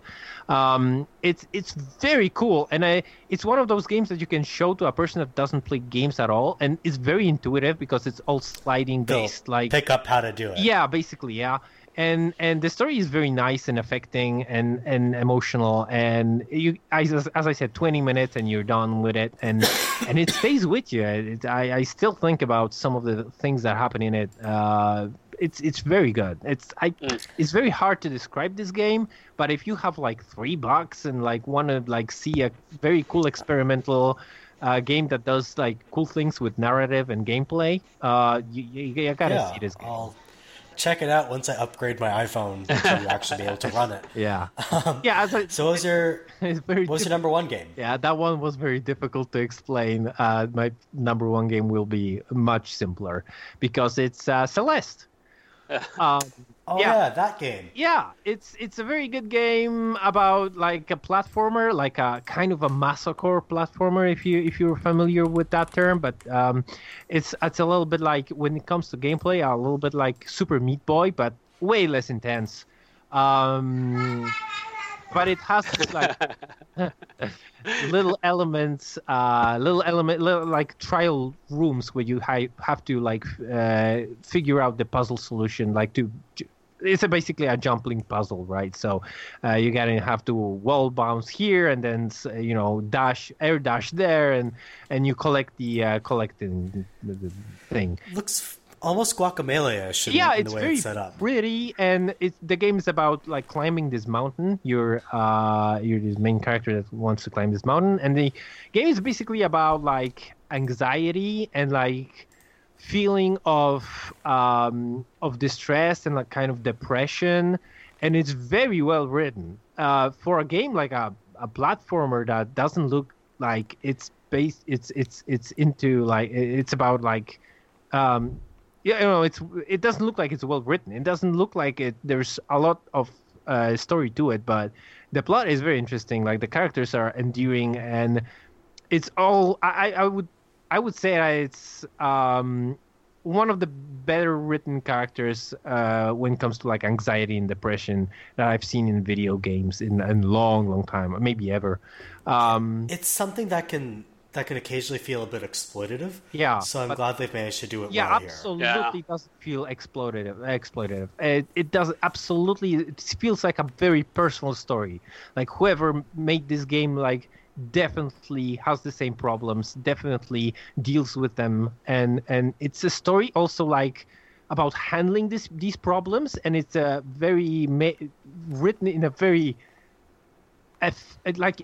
It feels very like affecting and it very much feels like something that you definitely can do. Like I'm not saying it's going to cure your anxiety or anything, but it definitely feels like something that someone describes how they live with anxiety and how they are able to to cope with it. Yeah, definitely. Yeah. And it's excellent game. The gameplay is also very snappy, very, very responsive and addictive gameplay. And I kind of screwed up my wrist playing it because it's very intense sometimes. And I played it like for hours and hours over one weekend, and I couldn't move my hand for like 2 weeks afterwards. I might have to give this game a try. this might sound crazy, guys, but I've kind of burned myself out on indie platformers. Like, I don't know. Like, Yeah. This Oh was, yeah, You know what I mean? I got Like, that feeling this year. it was like Braid, and then there's like it's been like a nonstop avalanche of sort of games, and I'm just Yeah, I think the problem is some of know. them are good, and some of them are just yeah. is So I have to not. wait for like overwhelming like what you Yeah. guys are doing right now. Like, okay, this is one of the ones that are worth it, because so many of the other ones are just like I get into it, I'm like, I don't know, but this sounds like like a really interesting game. You had me once you started about how the controls are responsive, because that's one of my biggest complaints about Oh those yeah, kind of games. it's very snappy. It's very like you feel very good playing this game. Like it's very as I said, like a little bit Super Meat Boyish, but less slidey. I always felt like Super Meat Boy was a little bit too slidey, and this is like precise, very very precise platforming. Yeah. And that's good to hear. yeah, it's excellent. And, okay, so yeah, I guess those are your top 3 games of the year. Yeah. I should probably mention what mine are. Clocking in at number 3 is this game called Quarantine Circular, which is the quasi-sequel to an earlier game called Subsurface Circular. For those of you who don't know, Mike Bethel is the guy who made Thomas Was Alone. Then he made a follow-up called, well, not a follow-up, another game called Volume. And then he started making these really short narrative adventures with branching narrative. The first being Subsurface Circular, second set in the same world, but not really a sequel, was Quarantine Circular.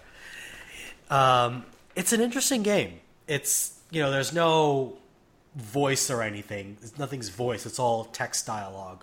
But, the events are kind of animated in front of you. It's a little bit difficult to describe, but let's just say it does the whole idea of branching narrative very well. Also makes very good use of multiple perspectives. So each chapter of the game you play through as a different character. Sometimes you'll end up playing sort of 2 sides of the same conversation.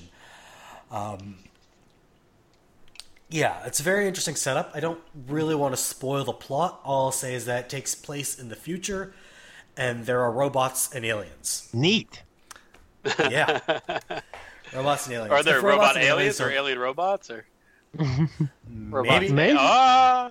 From I'm gonna say like from all of from the 3 games you listed on your top 3, this is the one that I just never heard of. Like the 2 other I've heard of, but this one I first time I've heard about it. Merv's always good for that. You always learn some his end of Yeah. year list, some deep dive into some. There's browser always some games bizarre or- shit Yeah. on my year-end list. I did see like the logo Quarantine Circular. I saw those 2 yellow triangles. I think on Steam. Like Steam, Yeah. like did try to push this game on me one time, and I'm always ignoring Steam. So sorry, Quarantine Circular. I was just like, Well, it's by the same guy who made Thomas Was Alone. Oh, so cool. you know it's quality. Oh, It's got the fantastic. pedigree. oh, It's also available on Switch now if you want to play it on the go. neat. Yeah, so again, I don't want to spoil very much of it, also because I don't remember it super well. But I would recommend if you're into these sort of interactive narrative adventures, I'd highly recommend it. Definitely will check it out. All right, number 2 on the list is a game called Chucho. Yeah, Chucho, love it. Chucho. Yeah, Yeah, so this is an interesting game because it comes from Amanita Design. Love those folks guys. who made Samarost and Botanicula. And if I'm being blunt, I was not a huge fan of their earlier work. Oh, really? Botanicula is so good, though. I would say it's a little bit obtuse. A little bit, yeah. Yeah. But it's less obtuse than their earlier games, which are even more obtuse. Okay, that's fair. What I will say that I really like about... Okay, so I should clarify. Amanita Design specializes in adventure games with very sort of quirky animation. It doesn't feel like you're playing a video game. It feels like you're kind of clicking through an animated film. It's hard to describe. Yeah. It's not harder to describe than I was describing Florence, because I still feel really bad about that. Yeah. So what I will say is that their previous games sort of had these very fiendishly difficult, very huge puzzles.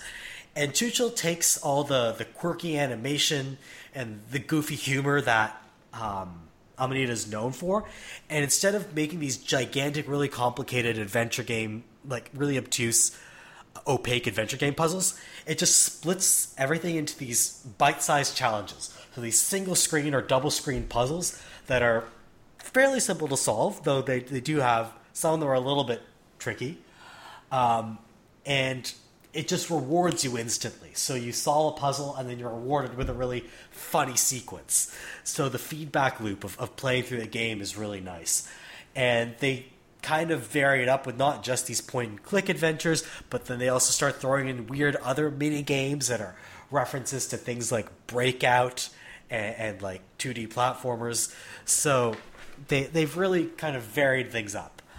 I would say also, if you have kids, probably a good game to play with them. Yeah, also say something about the audio design, because that's the best thing about these games. Like all of the audio. There's a lot of and ahs. And all of like the that. sounds are basically made with like mouth sounds. Like all of these. Yeah, it's basically humans making funny sound effects. I love it. Yeah, it's good stuff. Amanita has definitely carved themselves a little quirky niche. I mean, haven't they? Like, I mean, Yeah. they've been doing stuff for a while now. I think the first one I played from them had to have been, Machinarium, right? That was them? Yeah. I think that was them. Yeah, I can't remember. Yeah, that was them. I think maybe their best game. But I'm not saying anything bad about Botanicula, but or Chuchel, but Machinarium definitely was like a more of a adventure game, and this is more like storybook. Yeah, it's still all of them very good. Still, pretty good, very very good, all of them. Yeah, they definitely. What's your number one? Yeah, they definitely know what they do well, and they do it very well. Yeah. Okay, so that brings me to my number one game of the year, which I thought I'd end up liking, but I didn't think it would end up working as well as it did. It's a game called Yoku's Island Express. Mm-hmm. And this is going to sound really weird for those of you who haven't heard of it. It's a pinball Metroidvania. Yeah. Yeah. Yeah, that overplayed genre. Another one? Jesus. Yeah, so the way it works is that instead of having a jump button, you can move left or right, and when you need to elevate yourself, you have to find a flipper and activate that flipper to kind of flip you up to another platform. So that's how they do the exploration in the game, is you use pinball elements to move you through the levels, and then every few screens or so you'll run into sort of a pinball table challenge where you have to hit certain items on the table to activate certain levers or doodads or lights, and that'll open a path so you can get to the next part of the level. Very clever the way they've designed this, in that, trying to figure out what mobility looks like when you don't have a jump button, but you still want to have platforming elements is really tricky. Mm-hmm. But the people at Via Gorilla, the studio that made this, did a really good job of it. I should also point out that it's got this very almost hand-painted art style. It's like a slightly quirkier version of Ori and the Blind Forest. Mm-hmm. Yeah, the way they've done the art. It's really, really beautiful. Cool. So if the idea of a pinball Metroidvania at all appeals to you in any way, I would recommend giving it a go. Sounds great. The best thing that could be said about Yoko's is it takes like less than 10 hours to beat. It's a fast game. So if you're uncertain about it, you're not committing a lot of time to it either. Yeah, so if you're on the fence, it doesn't take very long to get through, as Mike says. So I would definitely give it. And also, it's on sale right now on Steam, 50% off. It probably won't be on sale by the time this comes out. It definitely won't. But it's on sale when we're recording this. So, No, but it's just go back frequently in time and buy it. it's frequently on sale. I saw it on sale a couple of times, so you'll probably you'll probably. Oh yeah, I've seen BattleTech on sale a bunch too. By the way, from the early recommendation, that one's pretty reasonably on sale. Yeah. I saw Celeste on sale on Switch. I think it's a great Switch game. Also, like if you have a Switch. Oh, nice. And Yoku's also available for Switch if you want to play it on the go. Hell yeah. All right, so that's our best games of the year. Now let's talk about the less good games of the year. The worst games. I'm the calling most them my disappointing disappointments. games. I'm not going all worst, but I'm just... I'm going for worse. The games that just couldn't. Yeah, But there you very go. The much games won. that just weren't all there. Yeah. So Kappa, you seem like you're eager to talk about your This is my disappointments. favorite thing to talk about. All right, so again, I'm sticking with disappointment. I'm not going full on worst, but let's go with my number 3 biggest disappointment is Sea of Thieves. Oh my god, you have 3 biggest disappointments? Yes, That's a lot. That's more than I do. Well, you better get ready. Buckle in, because I think one of them you guys are probably going to really disagree with me, and then everybody else is going to agree with the other one. But, man, Sea of Thieves, guys, this was like Rare's return to form. You know, here they are, big major. They had all the time in the world to do what they wanted with it, and they basically come out the gates with what would probably have been a pretty sparse beta. I was so into this game, I went to the midnight launch for it. My kid won a whole bunch of stuff because he dressed like a pirate. We had a really good time, and then we went to go play it at the Microsoft store, and the servers were down, and they stayed down the entire first day. The servers never came back up. So good launch. The game itself, I mean, it's one of those games where you create your own content, right? And in the beginning, the content that was being created was really just trolling people. I mean, it was just basically fucking around with each other and not really getting anything done. I luckily found a good crew of people. We started to have a little bit more fun. Then it was just glitches after glitches after glitches. We would grind and find out that there was no real point to the grind, which is okay for most games, right? But this game had no reason to keep playing, which is a problem for a game that wants you to keep playing because it's a multiplayer game, right?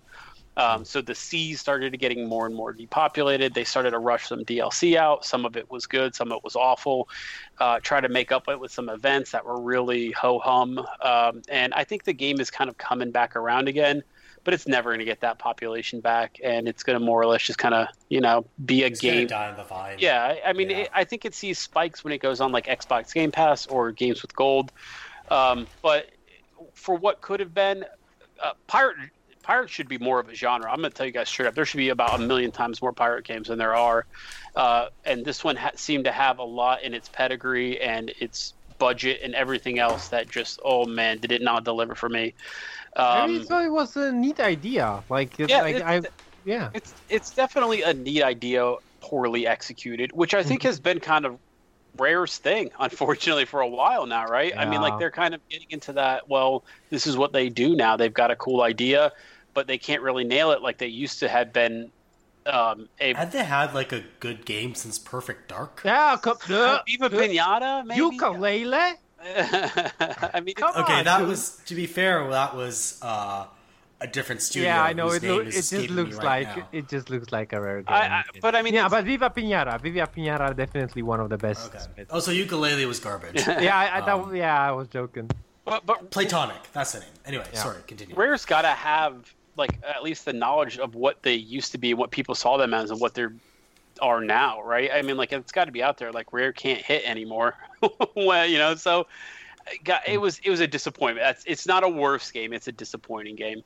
Yeah. See, that's my concern though with Rare and Microsoft buying up all these studios. Is are they going to end up like Rare? Well, the talent left Rare long before Microsoft bought them, right? I mean, Viva Pinata was what Microsoft bought them for. But if you look at who was still in the studios between who was there for Perfect Dark and who was there for Viva Pinata, it's like a list of who isn't who, basically. Yeah, but that's weird. Viva Pinata was very good, so but it was who knows how far along it was. But I mean, it's one of those things where like I can't say that what Microsoft didn't kill Rare. That's kind of like what a lot of the narrative is around a lot of studios making crappy games.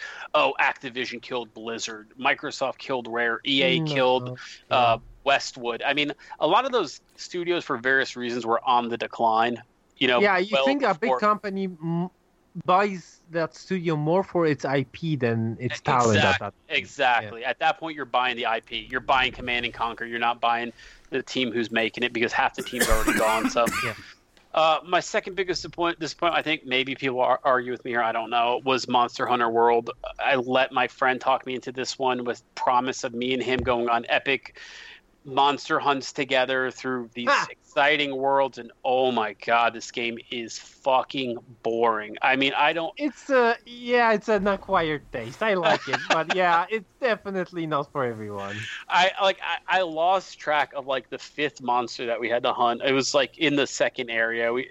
It's almost impossible just to play with your friends. You have to go through many menus just to literally find your friend, and then by the time you're able it was awful. Like, we kept like joining the same session, but we couldn't see each other, and it was a nightmare. So like, it's got really shitty netcode. Really awful. No, it's not about netcode. It's about like interface. You don't really know even how to do it exactly. It's okay. That's even worse. Like, you have to launch the games from this board, this like job board, right? Yeah. But like, then it said like you have to go through all, like, I don't even know. I'm not even lying. There's probably 7 menus after you choose. Also, the best part is you can't play. You can't play a story mission in multiplayer unless it's your second time through that mission.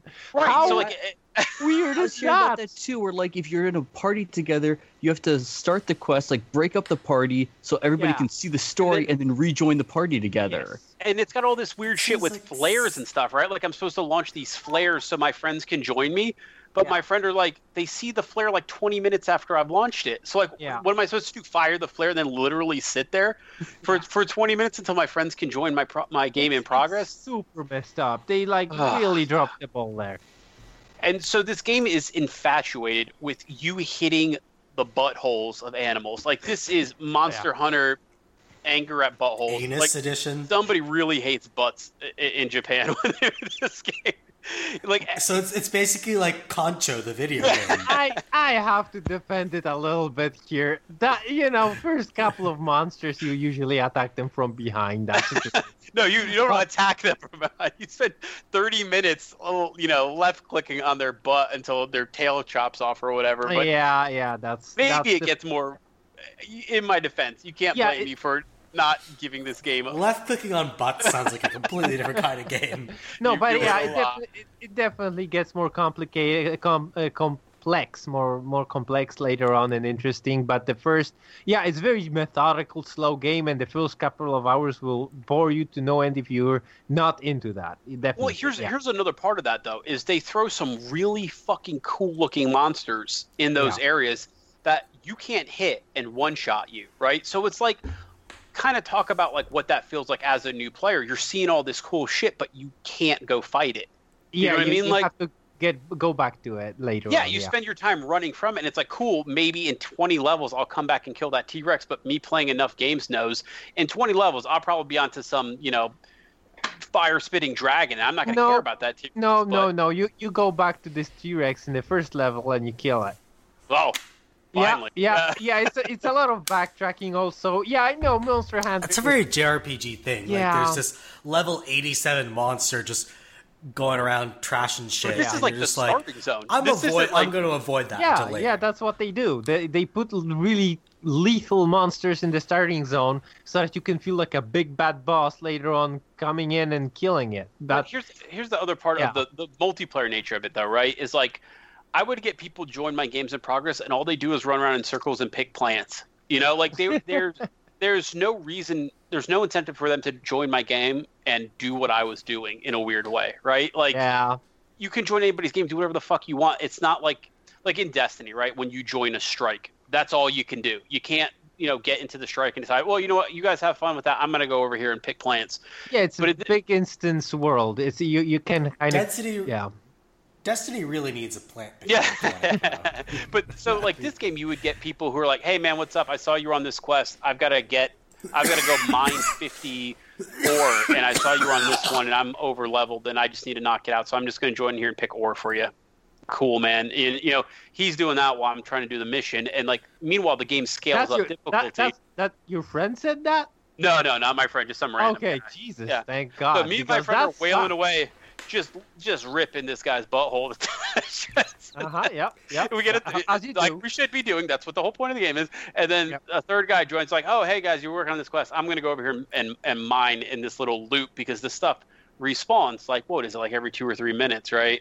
Yeah, I'm gonna tell you straight up. Like the best thing you can do with this game is like gather like 5 people or 4 people that are way into like very slow, deliberate, like killing big monsters deliberately and slowly, and then tracking it, and like it's very.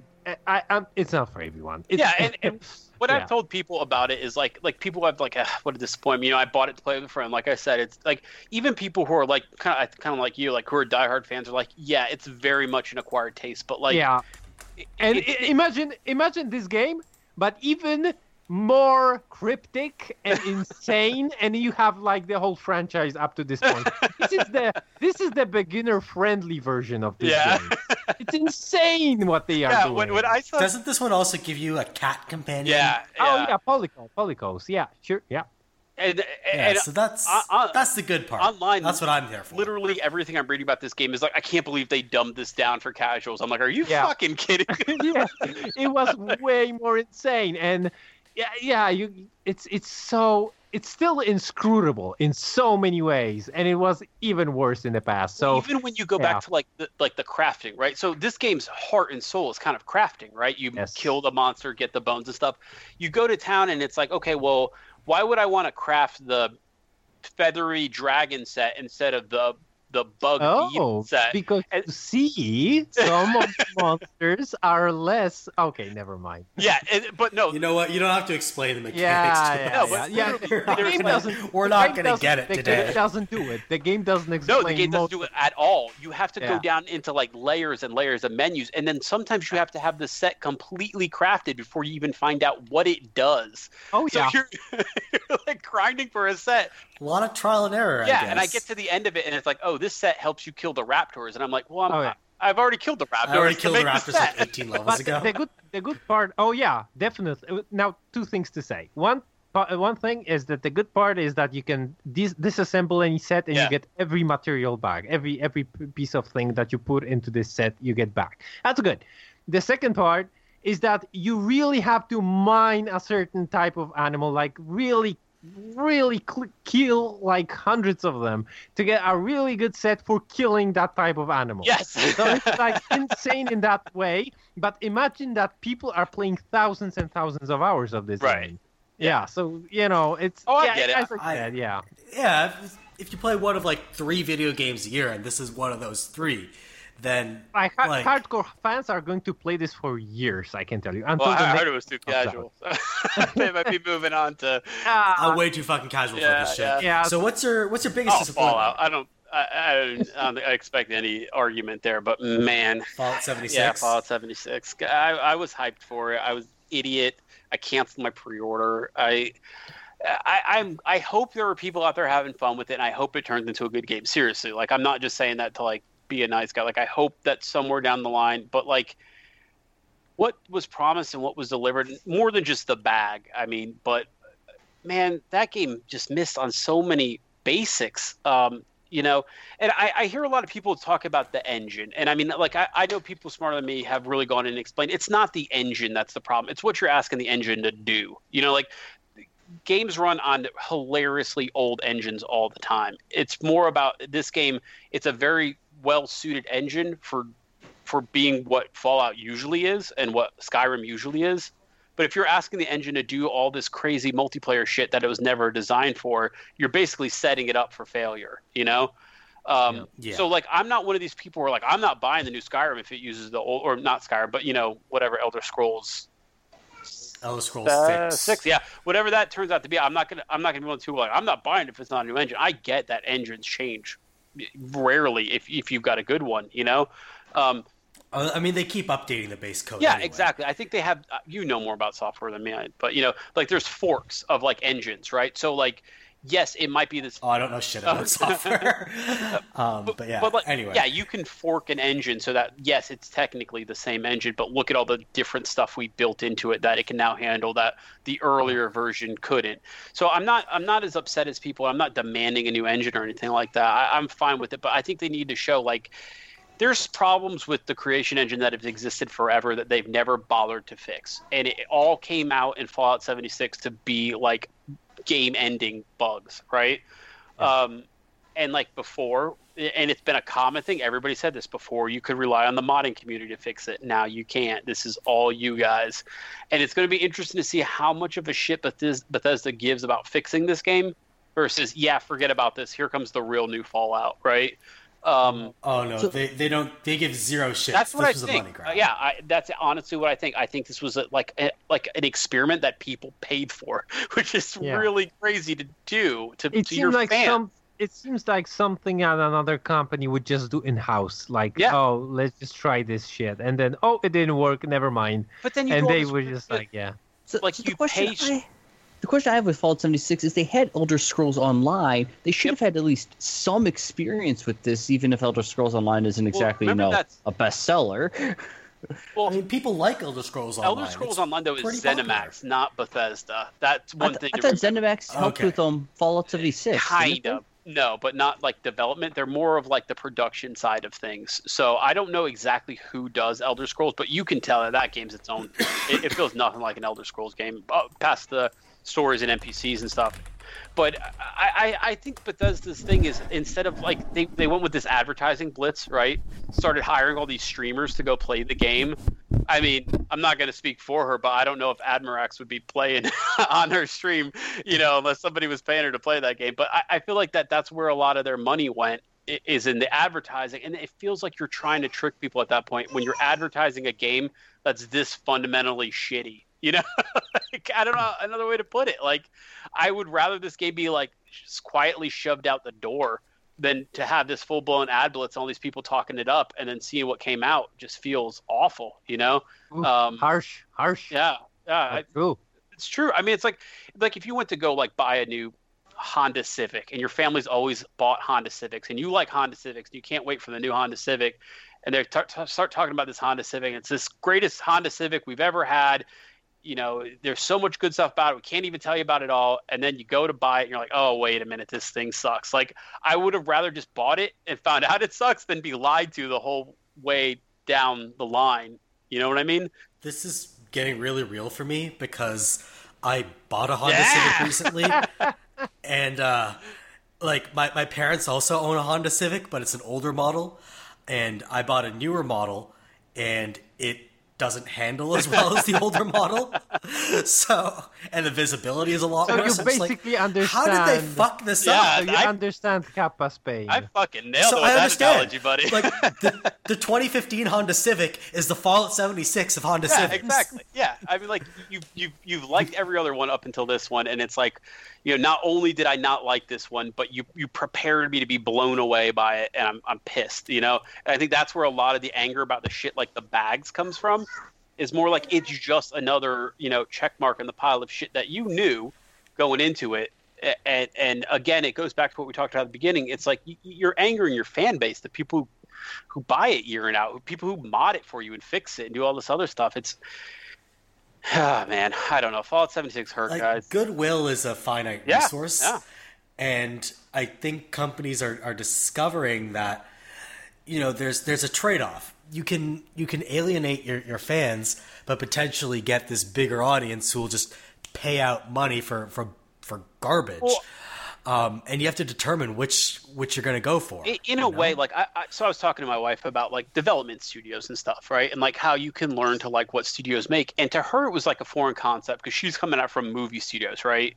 And she's like, I have no fucking clue, past like Marvel, or whatever else. Like, I don't know what studios make most movies. And they don't have a style that I'm used to, and they don't have a track record that I really care about. Like a lot of people who, like the general public, I don't think cares about studios the way we talk about them, So when you start... Yeah, I mean, they might care about franchises, but they might not even know that, say, Fallout and Skyrim come from the same studio. When it comes to movies, people care about directors the way we care about studios. Because, but at some point, of- like, so look at like an M. Night Shyamalan or something, like somebody who's burned through that goodwill, you know, and has to kind of like, he sneaks movies out under his name now, you know? Yeah. And I think He's kind of turned it around his past couple of releases, though, apparently. but I mean, to the broader point though, is like, you know, it was a joke 5-6 years ago. Oh, another one of these. I wonder what the twist is going to be. Like, I think that studios can burn through their goodwill and almost become like, the people who know about it are the people who are not going to buy it because of that studio. You know, and that can be a really dangerous road. We've seen it happen to BioWare in recent years. It can be a really dangerous road to go down as a studio, to blow off your fans and just hope that other people don't catch on, because, you know, word of mouth goes a lot further than it ever has. So I'd be really curious to see when, especially on the age of social media. Yeah. So anyway, Fallout 76, fuck it, I'll get it eventually. But yeah, I have no desire to. I mean, I'm not a huge Fallout fan. I like New Vegas well enough, but like anytime I see this sort of move to this persistent, always online environment, I just feel like, fuck it, I don't want to deal with other people, man. You know what's so weird about it too is people were so worried about the PvP aspect of it, and that's like the biggest joke in the game. Is like you basically can't PvP. Like, it's almost impossible, you know, to like kill like, someone why in the even game. make a fucking multiplayer game? Exactly. You know, or why put PvP in it? Why not just make it co-op? And then you don't have to. You can streamline a lot of the shit that you had to put in there, because you don't have to worry about players shooting each other. And then literally all you're doing is doing a drop-in, drop-out co-op Fallout. I think you guys could handle that one a little bit better, you know. But I'd be down for that. Like, hey, I'd love to wander the wasteland with a buddy. yeah, hey man, instead of come jump in and help me with these death claws for a couple hours. Cool. That makes a lot more sense than doing this persistent world shit. And then you kind of like have to like take your swords and like attack this Deathclaw's butthole for like a couple of hours. It's very grueling work. I think you guys don't understand how much attacking of behind you do in this game. I want you to experience it so you can figure it out exactly what it's a fair bit. It's a fair bit. I agree. It's a fair bit. You have to collect all those tails. It's no joke. Even later in the game, you still attack a fair amount of buttholes. All right, Murphy, I guess it's your turn. Those are my three. Oh, I have to name what I disliked. Yeah. So I'm going to name one disappointment and one of the worst games I've ever played. So they're both indie games, and I always feel bad being harsh on indie games because, you know, they're often labors of love. But a bad game is a bad game, and I'm also not one to mince words. So let me start with a disappointment. It's this point-and-click kind of narrative adventure called A Case of Distrust. And I was drawn to it because it has this really amazing, gorgeous, kind of old-timey art style. It's very stark, does everything in silhouette. Yeah. As soon as the pictures came up, I was like, yeah, this is a Murph game. I'm like, this looks amazing. I'm down for this. And then I got to the actual gameplay, and it was very bare bones, very hidden object-y. I'm not a huge fan of hidden object games. And the story was just not good. In that it kind of... Like, let me put it this way.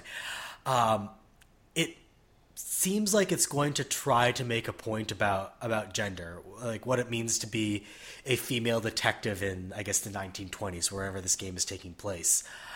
And then never really makes good on that, and then kind of just uses that almost as window dressing, and then tells this other story about betrayal, and it never really makes those two ideas meet. And it just feels like they're throwing in, like, I hate to say this, it feels like they're throwing in progressivism for flavor. I've seen that a couple times now, and I think you're right. I don't know how else to describe it. Like, I really want to be, like, careful about, like, it's hard to talk about this and not sound like you're like, oh, anti-SJW or whatever, you know what I mean? But it also shouldn't be window dressing. It should have something fundamentally to say about the game, right? Like, or what you're seeing. Yeah, it feels like they don't really engage with it, and I'd love to see a story that really engaged with the idea of being a female detective in the 1920s and having to deal with gendered assumptions and all that. And it's such a half measure. It feels like they put it in because I mean, they it kind of doesn't- wanted It to. doesn't always have to be like the centerpiece of the story, right? It's good. It doesn't. You're absolutely right. It just feels like they don't fully engage. Yeah, I with the guess my idea. thing is, if you're going to put it in or do it, then deal with it. You know what I mean? Don't just have it be something that's there. I guess. Like basically, she reflects on it in 2 or 3 scenes, and then it never really plays a role beyond that. And I feel that's why I feel really kind of disappointed with how that whole thing was handled. Also, the story beyond that is just not very good. Yeah.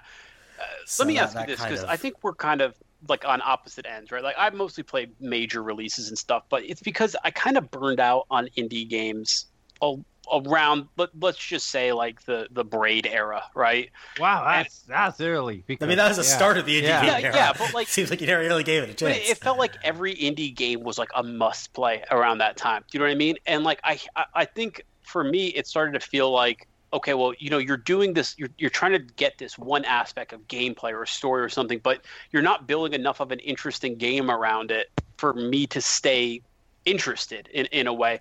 So do you do you think that big indie releases are kind of like naturally disposed or like predisposed to disappoint you? That's what I feel like. I don't think so. I don't think so. I think a lot of indie games are made without an understanding of what appeals to people in a game.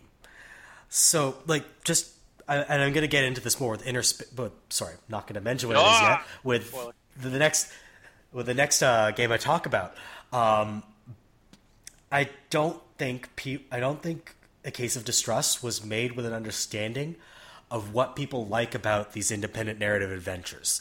It's not just an aesthetic. It's not just... You can't just bolt gameplay on haphazardly or throw in really unengaging gameplay if you've got a cool aesthetic and cool window dressing. People really get invested in story and characters. And the characters in A Case of Distrust are actually pretty good. But if you don't have an interesting plot for people to latch themselves onto, if the mystery solving isn't meaty and substantial, people aren't going to really buy into it. And that was the problem I had with A Case of Distrust, is that it didn't seem to be made with the understanding that gameplay and the mystery solving aspect of this game were what really mattered. And yeah, the aesthetic is wonderful. It's beautiful. And the window dressing, the setting, they have interesting characters. Like, all that is there, but there was no investment in making a really nice story. Also, sometimes like the gameplay would be really obtuse, and you have to give like a really specific answer, and you'd wonder why. It's like it had the LA Noire problem of like, oh, why did doubt work here but truth not? You know, that kind of thing. Okay. So it had that very similar problem, where sometimes something that should logically work doesn't work, and it just gets super frustrating. So that was kind of the problem I had with it. Otherwise, if you like the aesthetic, it'll get you pretty far. So I wouldn't say don't go out and play it. It was just a disappointment to me. Right. No, my biggest disappointment of the year, and one of the worst games I've ever played, was a game called Inner Space. Haven't heard of it. And yeah, I don't know how to describe this. Let me just say this. It's a game where you have to imagine a game where there's no sense of up or down, but you can't pilot your character like a helicopter. You have to pilot them like a plane. Yeah, it doesn't work. You mean That like doesn't. All right. inverted flight controls, or Yeah, it's flight controls. Huh. Why? What? Such garbage. And on top of that, imagine that they layered a completely unnecessary narrative on top of all of this. Okay. Really? Yeah. So, A, this game controls like shit. Great. B, it's extremely obtuse, so you never know what you're supposed to be doing very well. So there's like this puzzle solving element, but it's just hot garbage. And there's this really irritating story layered on top of it. Great. Sounds like a banger. Yeah. So it's a garbage fire. Nice.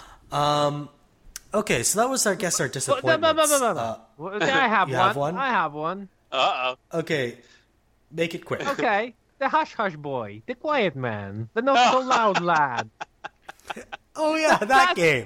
That fucking racist pile of garbage. Oh man, It's racist It is too. racist. Oh, It is extremely racist, and it's like very just badly written and badly played. And to hear the game, you have to play through once through, and it doesn't make any goddamn sense, even if it has sound in it. It's garbage fire.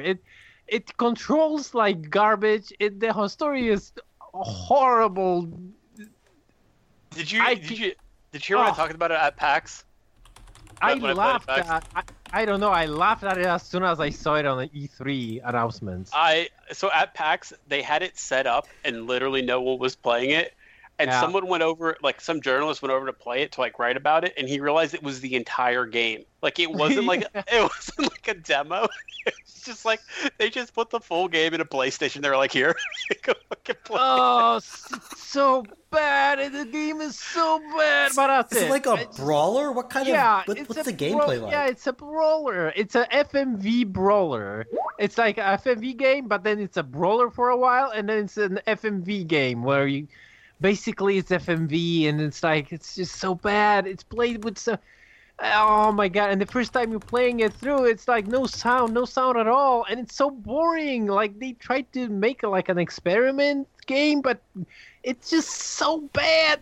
I can't even express how bad it is and how much of a like it had an E3 Yeah. thing. Like I can't believe it. This horrible game. So they're like invested. Yeah, in it, but well, that's they it. didn't That's manage to all pull I it off. wanted to say about it. It's just like horrible piece of garbage, and oh my god. also racist. Wait, why is it racist? Oh yeah, it's just about like these Puerto Ricans that are in a gang, and they're very badly stereotypically presented in like a horrible way, and like they have these thick accents, and like they're all gang members, and you kind of like kill them all as a white dude. Okay. I just kind of like, yeah, it's just so bad. It's so bad. Oh, so it's like whatchamacallit, Watch Dogs, where you're Aiden killing just poor black people. Yes, it's so Okay, bad. It's so bad. Oh, okay, not good. No, it's not. All right, so to kind of close this out now, let's talk about our biggest surprises of the year.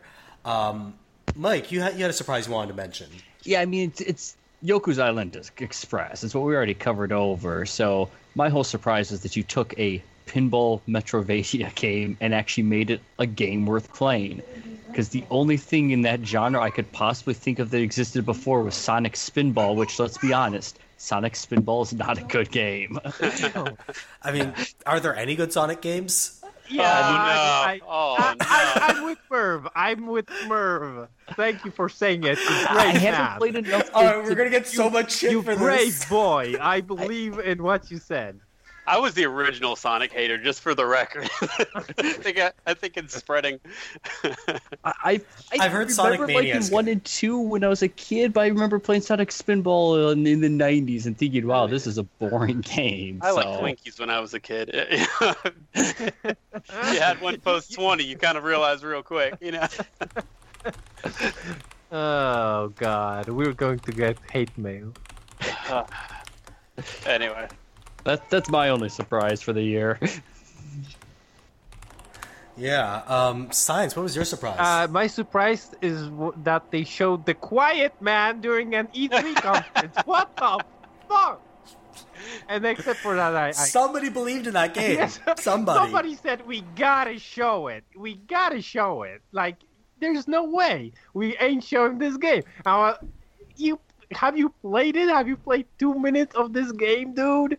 Oh my god! And the title, The Quiet Man, it's so bad. The whole thing is horrible. That's it. That's my surprise of 2018.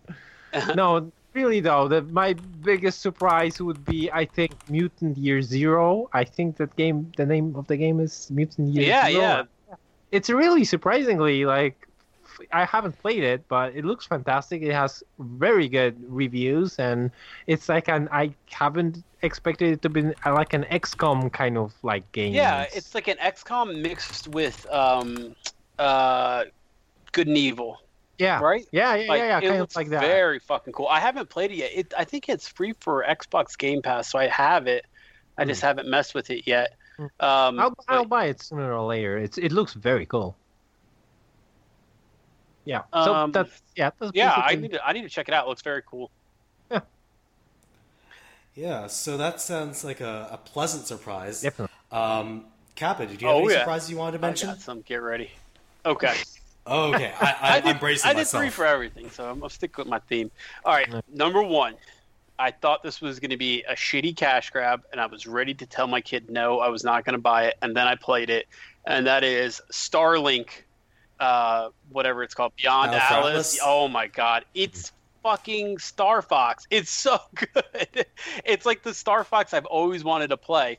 You don't have to do the little buy ships and change them out thing, first of all. That was kind of confusing, I think, for a lot of people. Oh, it's that game where you buy the little models. It's that game that literally has Star Fox in it. You if buy you Star buy it Fox for Nintendo Switch. Yes, and I bought it for Switch, and I was watching my kid play it. I was addicted to watching him play it, and then I was like, okay, I'm going to play this, and I don't know where that whole day went, but I had to like cut myself off because I was like unlocking stuff for him. I'm like, I got to stop, but there's individual pilots, there's individual ships, there's individual weapons, there's worlds to explore. You get points for scanning dinosaurs and trees, and you've traveled the galaxy fighting things, and you know which weapons work best against which other enemies. It is so cool, guys. I mean, if you've been fiending for like a Star Fox experience, the best thing I can tell you is this is exactly that. This is that Star Fox that you've probably been waiting for. I'm super satisfied with the excellent Star Fox series. I don't know about you guys. The Toy to Life thing is, so my kid has previously been into Lego Dimensions. The Toy to thing is a lot better done in this game. You can change stuff off on the fly. You don't have to like do the thing in Lego Dimensions where every time you register a new ship you have to go, or a new character, you have to go in, drop it off, rescan the little code or whatever. In this game it's just on the fly. You pop it out, you pop it in, boom, you got the new weapon in game or the new pilot or whatever. Interesting enough missions, very kid friendly. Obviously you're not doing Fate of the World type stuff, but very, very fun to play. It controls like a dream. It does a lot of cool stuff with the Switch as well. The controllers accept the ships and they pop in and pop out really easy. There's not a lot to deal with it from like a parent perspective of having to deal with finagling at all. The worst part is my kid losing individual weapons, like, oh my god, I need the flamethrower, where is it? And us trying to figure it out. But it's Star Fox, don't let me get you wrong. Very, very, very fun game to play. So that was a surprise because I thought I was ready to tell him no, he's not going to get it. But no, it's super fun. The second surprise is a game called Ancestors Legacy. We were talking a little bit earlier when Mike was talking about Thrones of Britannia. This is a top-down real-time strategy game that borrows heavily from Company of Heroes. I don't know if you guys have played Company of Heroes or know that style of RTS. No, sorry. I know that style. Yeah, it's a little bit less base management and resource management, and more like managing your units and like knowing when to like back away from a fight rather than just slugging it out and taking the losses like like say StarCraft would, where if you have a good enough economy you can recover. It's small units, manage them well, get them veteran status, upgrade them, let them go do all the work for you. This game is a Viking, Slavic, and I want to say like Holy Roman Empire, Teutonic type era real-time strategy game, which I've never really played, I don't think, before. I can't think of many like straight up RTSs, not like tactical strategic games like Total War games where you play, you build a building and it makes Huskarls or whatever. I can't think of many games like that. And it really pays attention to the counters. So cavalry is countered by spearmen, countered by swordsmen, countered by archers and stuff like that. It's a yeah. As far as the setting goes, like usually medieval Europe games, you think of France and England. Right. Not elsewhere in the continent. So this was a really fun experience just to get into, first of all, and it plays really well. It's got a lot going for it. It's a budget title. Don't expect big RTS genre defining things going on, but it handles the buildings really smartly. All the units kind of are similar across faction too. So depending on what you like, a lot of them are just renamed. There's some bugginess. Archers shoot way too far for my taste, and artillery tends to kill your units more than the enemy. But I mean, a lot of that can be managed by some smart gameplay, or positioning things correctly and stuff like that. But that one kind of came out of nowhere, and RTSs are few and far between. And I know you're a big RTS fan, right? Okay, last surprise. Get ready. Buckle in. Yep. Okay. Fortnite. I'm strapped in. Fortnite Save the World. I love Fortnite Save the World. It's not the Battle Royale. I always have to preface this with I'm not talking about the Battle Royale. Save the World is the actual mode that Fortnite was supposed to be. That's the paid for part of you Fortnite. pay for this part, not the ultra popular free part. If you like just in general like building games or like creative games like Minecraft, I guess, combine that with a shooter, and that's really what Fortnite Save the World is. Lots of complex trees and stuff, and it's got a lot of the same Fortnite love.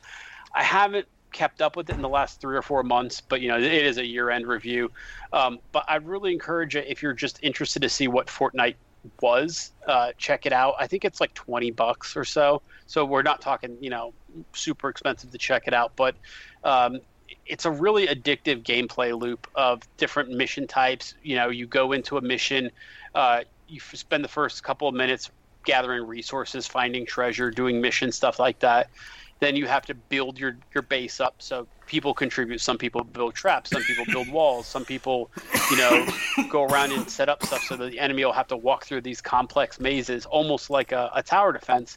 And then the final mission starts, and it's you either running around killing stuff or running them through these mazes, or hoping that your defenses hold as they attack this castle you've built. It's a really fun loop of gameplay that if you want to stick a couple hours into it, you might find your $20 worth of it. I really liked Fortnite Save the World far more than I thought, and it was kind of my surprise game of the year because a lot of people don't even know that mode exists. Weirdly, it's hard to call the biggest game of the year a surprise, I would guess, but I hear so. What's interesting to me is that Fortnite was originally intended as like an Unreal Engine 4 showcase. Yeah. That was basically why it was built, and now it's become this phenomenon. Even though it was more it was almost like a proof of concept kind of thing. It was also like I've heard the word Fortnite for a decade before it came out. It was like the longest in. I thought it would never come out, so it's extra surprising that it's such a big hit. Yeah, and here's the thing about Save the World mode, like explicitly though, that I would encourage that what the game does is really cool, like from a technology standpoint. I guess, like from the perspective of I can build stuff in the world and I can come back a bunch of days later, my little castle is still there in my base, that I built up to defend against, infinite waves of enemies. So some of that stuff is really neat that the game can handle that, because most games don't do that, and you see that slowly working into Fortnite, the Battle Royale, with the creative modes and stuff like that. And I know most people only play Save the World mode to get good at building for the Battle Royale mode, but I really would tell people, I mean, if you're just looking for a weird experience, you can do a lot worse than Fortnite for $20. All right. Yeah. That seems like something that I should try out at some point. Even just like the Battle Royale mode's free. It's not much of an investment for me to jump in. So I should definitely try Fortnite just because I keep hearing Let that rage out. Yeah. People really rage on Fortnite. It seems so joyful and colorful. I can't imagine raging over Fortnite. The people who rage are usually people who got money involved, right? They're streamers or they're playing in a tournament or stuff. My kid can play Fortnite for hours. I bet he's never finished top 10 ever. But him getting a kill is like he runs downstairs to tell me, So there's people having a great time with it. But the vast majority of people playing it on stream are who's going to, I feel like streamers is such a small proportion of the player base, though, that like if you don't have any money on the line, it's just like some goofy thing you're playing to pass the time. I don't know. I'm not the kind of person who's going to rage over. Well, and what Fortnite does well is it's like a match ends and then 10 minutes later, or not even 10, like, you know, a minute later, you're into the next one. It's not like PUBG where there's like god awful loading screens for 20 minutes to get you into the next game, or a lot of other battle royale games that are just really slow for some reason. Fortnite's like, oh, died, here you go, next game. I think that's a really smart way to manage those types of games. I mean, are there other popular battle royale games? I know that PUBG. I guess Battlefield 5 or Call of Duty Black Ops, one of those has a popular battle royale mode. I mean, I would say PUBG is definitely PUBG. up there. I mean, it's very still. I mean, obviously PUBG, but like beyond PUBG and Fortnite. Call of Duty is Battlefield 5 is eventually going to have one, but I would also say there's also one that is by the guys who made. Holy crap! I can't remember the name of it. Is it Realm Royale? Realm Royale, that's one? It. Yeah. Realm Royale has up and downs. The thing about battle royale games, right, is you've got these streamers who are stuck in purgatory on Twitch with 20 viewers, right? So there's people always hunting for the next battle royale game. For a while, it was Ring of Elysium. Then it was Darwin Project. And there's a lot of these like flash in the pan. Ring of Elysium? I haven't even fucking heard of that game. So there's a lot. I've heard of the Darwin Project. There's a lot of these flash in the pan type battle royales where what they're really trying to do is to get these people with 20 audiences, but so many of them that they want to get into it and get good at it so they can differentiate themselves from Ninja, who owns Twitch basically, so you got a lot of these people chasing that next game, and they're driving these audiences in these kind of weird circles. It reminds me a lot of, I don't know how much MMOs you guys are into, but right around the time that WoW kind of started to be the juggernaut it was, there was a million WoW killers. It was nothing but WoW killers were coming out. Well, this game's going to be the death of WoW. So you had this like group of people who were kind of like diaspora. That sounds bad to say. I don't know if I should say that. But, basically like they're hopping from MMO to MMO, trying to feed that first, feeling of WoW. And I feel like you're seeing that now with the battle royale genre. The people who are good at Fortnite but not good enough to get noticed, who are now just bouncing from battle royale to battle royale, trying to be the new Ninja, right? You're not going to be the Ninja of Fortnite. That ship sailed, buddy. So, but maybe you can be the Ninja of Realm Royale.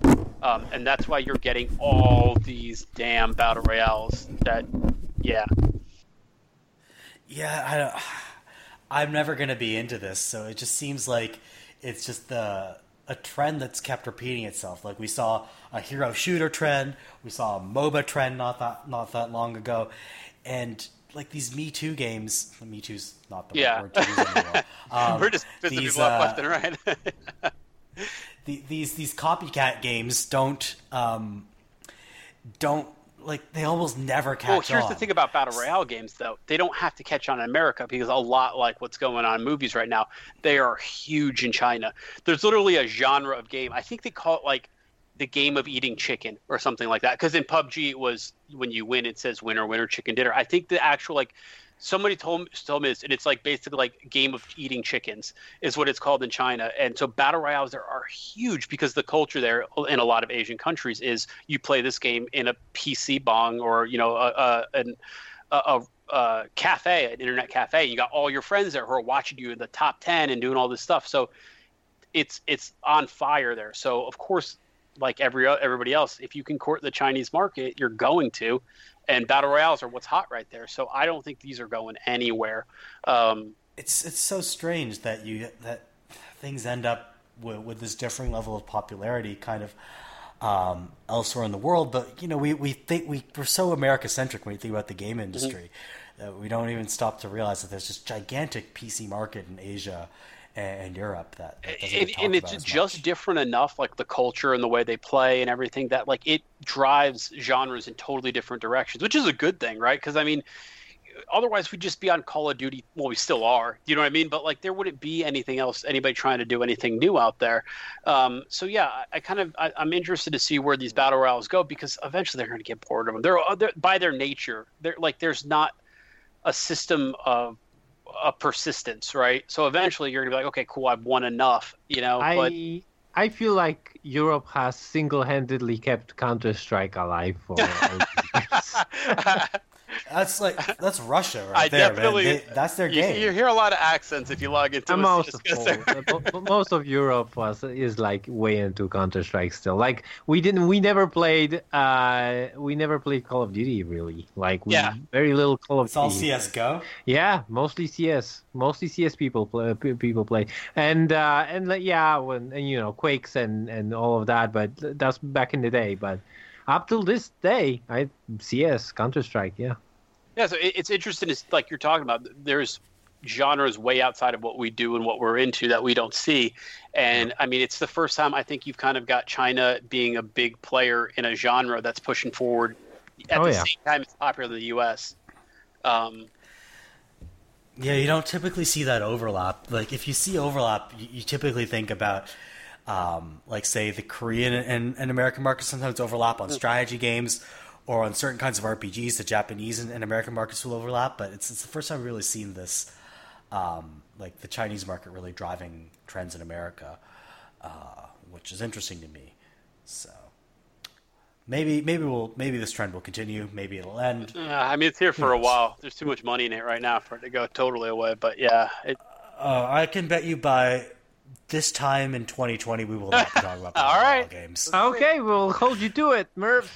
All right, write it down in the podcast notes. Yeah, Merv. Put it in the Gamescast legend. Battle Royale, Merv. 2020. Parentheses. Merv eats his own hat. And I mean, there's been Battle Royale style stuff, but it really feels like it's its own world right now. And I don't know where else shooters go besides Battle Royales because people seem to really be into that style. I think it's another trend, just like MOBAs and hero shooters. Oh yeah, definitely. Eventually, they'll stop making them. Yeah, but some trends like are more have more longevity than others. Yeah, when the trend becomes a genre, I think is when you get that. I mean, hero shooters are a genre, but when was the last time you heard anybody talk about playing Gigantic or Overwatch? I mean, Overwatch is still a thing, right? But that's persistent. Yeah. Like the best games in the genre stay. Yeah. Like, say people are still playing Dota 2 and League of Legends. There are all these other failed MOBAs that nobody plays anymore. No, definitely. But yeah. I'm going to bet like Fortnite will be around in a year, or 2 years. But I don't think and PUBG maybe, but I don't think any other. Like Radical Heights is dead. I'm just looking at Wikipedia right now. Maybe like Battlefield will come out with its own like Battle Royale, and the Battlefield is. I think what's going to happen is it's going to be less of its own genre in a couple of years, and it's going to be more of a game mode people expect. Yeah, right? like deathmatch. Like people didn't have deathmatch before. Doom. It'll just be folded into regular multiplayer. Yeah, you release a Halo. I'm actually looking at this right now. Gigantic servers shut down earlier this year. Huh. Yeah, it shut down July 31st. Oh, and that reminds me. So there you go. That's what's happening to hero shooters. If you're not Overwatch, like Left 4 Dead created like the zombie multiplayer mode in some games, right? So that's kind of like similar, also. Which game created zombies? Left 4 Dead, like Left 4. Okay, yeah. It created this like co-op 4-person mode. Yep. Like Call of Duty had zombie modes. Yeah. Does Call of Duty still do zombies? I think so. Yeah, it's literally all they do now. So there is no more single player in Call of Duty, at least as of the latest one. There's no more campaign. Yep. So you have a zombies campaign and then multiplayer, and that's it. So which is kind of surprising because I might be the one person in the world who actually liked Call of Duty's campaigns. It was very Michael Bay action movie, but they really knew how to do a cool set piece and like a memorable scene. And for all the no Russian shit, there was actually some really good storytelling in some of their games, and it made sense. I mean, there was probably 50 writers, lots of recognizable Hollywood ones too on all those Call of Duty games. So it's not like they were happening in a vacuum, but it's surprising to me that that's the mode that they cut out was the campaign and not zombies. Obviously not multiplayer, but then they threw in a battle royale on top of it. See, the thing about the campaign is that it is actually a selling point for a lot of people.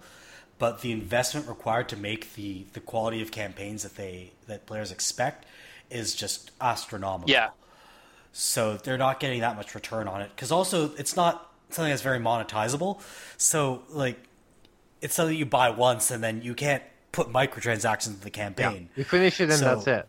Well, if you look at Yeah. Fortnite being like the most money-making game of the year by far, it's a free game. That's, you know what I mean? If you're a studio, that's making your head explode. You know what I mean? Like, so this game probably didn't cost a ton to make, to be honest with you, because Fortnite was not supposed to be Epic's tentpole. It was supposed to be Paladins, I want to think it was called. Yeah, I think so. But it wasn't like Let me the look that up. like it was in the back burner for so long. Like it probably did waste a lot of money before it came out. No, it's not Paladins. That was made by Hi-Rez. Yeah. And developed by I think Mojo and published by Fortnite Hi-Rez. just was named Fortnite. Like it was a code name for a long while, and they would just kept it. I think. Oh, Paragon. I'm sorry. So Paragon. Oh that's yeah, it. yeah. You're right. I You're can't right, even you're remember right. the name of it. So Paragon was supposed to be Epic's tentpole, right? Yeah. And Fortnite was this kind of kiddie building, versus zombies game that was being produced on the side. And then as let's check out this battle royale. We'll drop this mode in the game, and that's when it took off. But they actually stopped development on Paragon to move people over to Fortnite. Yeah, it was in early access, and then And they- it shut down in April of this They year. said, screw Yeah. it. Yeah, so I mean, So that was supposed to be a MOBA? More No. like an Overwatch thing. Yep. I think. it's a hero. It says, the Wikipedia says, the genre says MOBA, but it's Yeah. third person? Nah, It was more of a hero shooter, Okay, so for like Battle MMO online, which is type combines thing. the Yeah. hero shooter yes, and MOBA genres. yes, it's very Battleborn-ish. Yep. Yep. Okay, well, I can see why they gave Yep. up on it then. But it's so weird to me that this was their big game. If you look at all the E3 stuff back in the day and all the stuff that they were advertising, Paragon, they were going all out for it.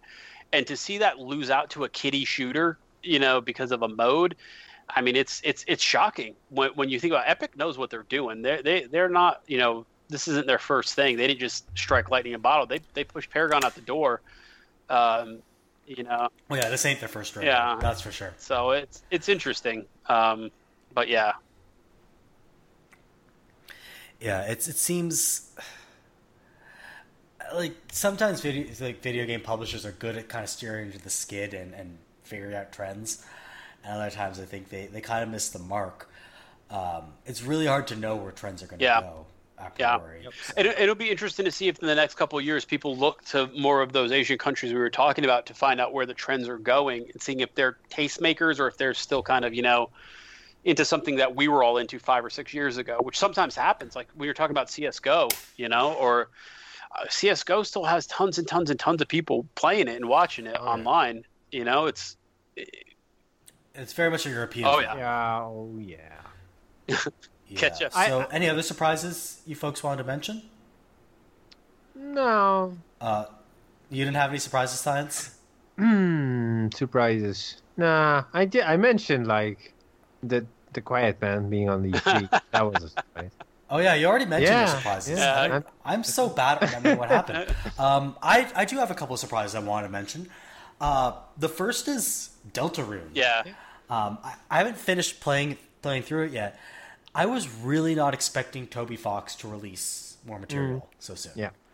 And I know this is it's a free demo, so it's not a full game. But I was basically not expecting to hear from Toby Fox until 2022. Also, Man, I do love Undertale, I don't know but if this is a negative or positive surprise. I was not expecting him to make a game with the same kind of gameplay as Undertale. Yeah. I think that's what I was. Again, I was okay into Undertale. I wasn't super, super into it. But some of the reaction was kind of surprising. At first, I thought people were going to be really excited because it kind of came out of nowhere. But I've heard kind of it's been kind of I don't know. It feels like it's been kind of like a lukewarm reception, even from super fans. So I don't know if it's the game or if it's just not enough. Or if they're waiting cautiously. People like it. It's just been the reception has been kind of muted because they don't know what to expect coming down the pipeline. Okay. Because it's going to be years before we get the rest of But it. seriously, super fans for Undertale, Jesus Christ, that was. I'm a big fan of Undertale, but I completely, horribly don't like the whole Undertale fan community.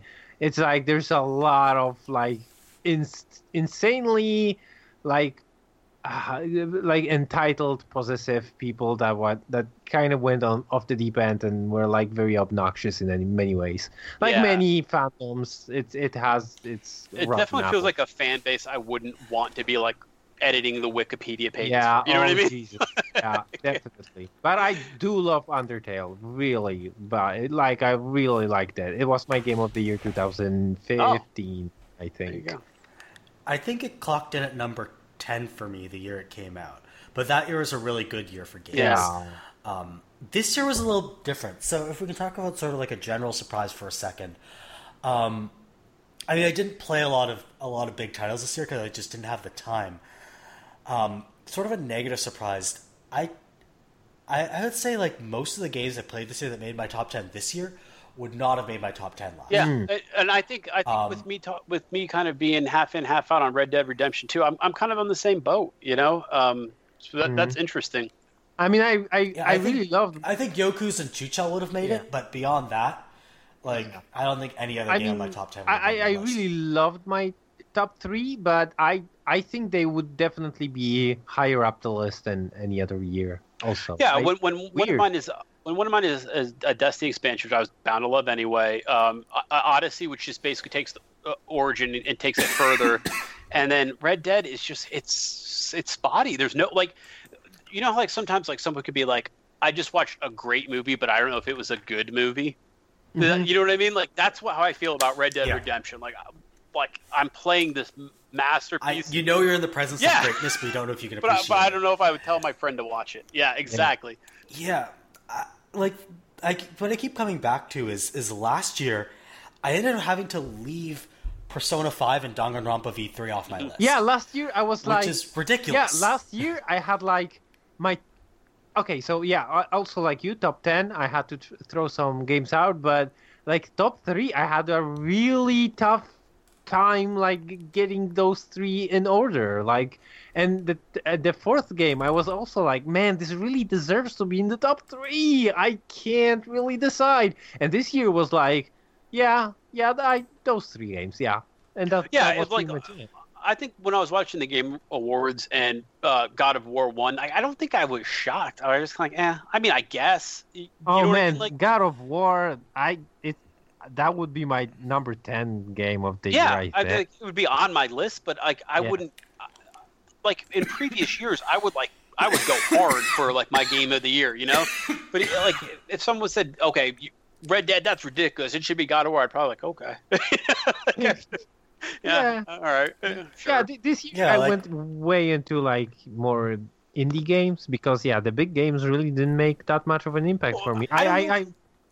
I really liked Soul Calibur 6 also. I played it. I would say the other problem is I was a lot busier this year, so I didn't play a lot of the big games. So I fully intended to play Valkyria Chronicles 4, Spider-Man. Like I bought Vampire, just never even fired it up. So there are all these games that I intended to play that I just didn't have the time for. Man, I haven't played a second. And I feel like my top 10 would look different. I haven't played a second of Red Dead Redemption 2 since the last time we talked. Like, I also been super busy. But you know what's weird is I don't think it was a bad year in gaming. Like, I enjoyed what I played. Yeah. There was very few games that I played. I was like, oh, this is a turd. I'm going to turn this off. Mostly it was just pretty good, you know? But like, and then there was The Quiet Man. Yeah. It was just like a lot of known quantity games being good to very good. A lot of games that kind of like had maybe a bad release still getting some work in, or like, you know what I mean? Like, I don't know how to describe it. I wasn't disappointed with this year. I wouldn't call it a bad year at all. It just, I don't know. I played what I played and I enjoyed it, but I don't think anything stood out for me as being just insanely good or, you know, super like obviously a game of the year like a lot of other game years have seemed to have. Yeah, I think like I will say Yoku stands head and shoulders kind of above the rest just for being just how innovative it is. But like there's no other game I played this year I was just like, oh, this is a watershed moment for the media. Mm-hmm. It's not like I had like last year it's just like every game that was kind of was like, oh, this is big. This is a big deal. This proves something important. But like, Cube 2 being good doesn't really prove anything about first-person puzzlers. It just proves that you can continue making good first-person puzzlers. Yeah. You know what I'm Yeah, saying? I think for me, Obra Dinn is really so innovative that I'm like, yeah, it didn't go to my number one, but as much as I think it innovates in so many ways that it's more innovative than most games I've played in the last couple of years. So there's definitely some bangers. Yeah, and last year too, it felt like everything was in a genre that was currently being reborn or feeling fresh or stuff fucking Doki Doki Literature Club or Cuphead or you know what I mean, all these weird games that were wait a minute, I thought I was playing. Oh, I fucking hate. I know Doki you did. Doki Let's Literature not Club.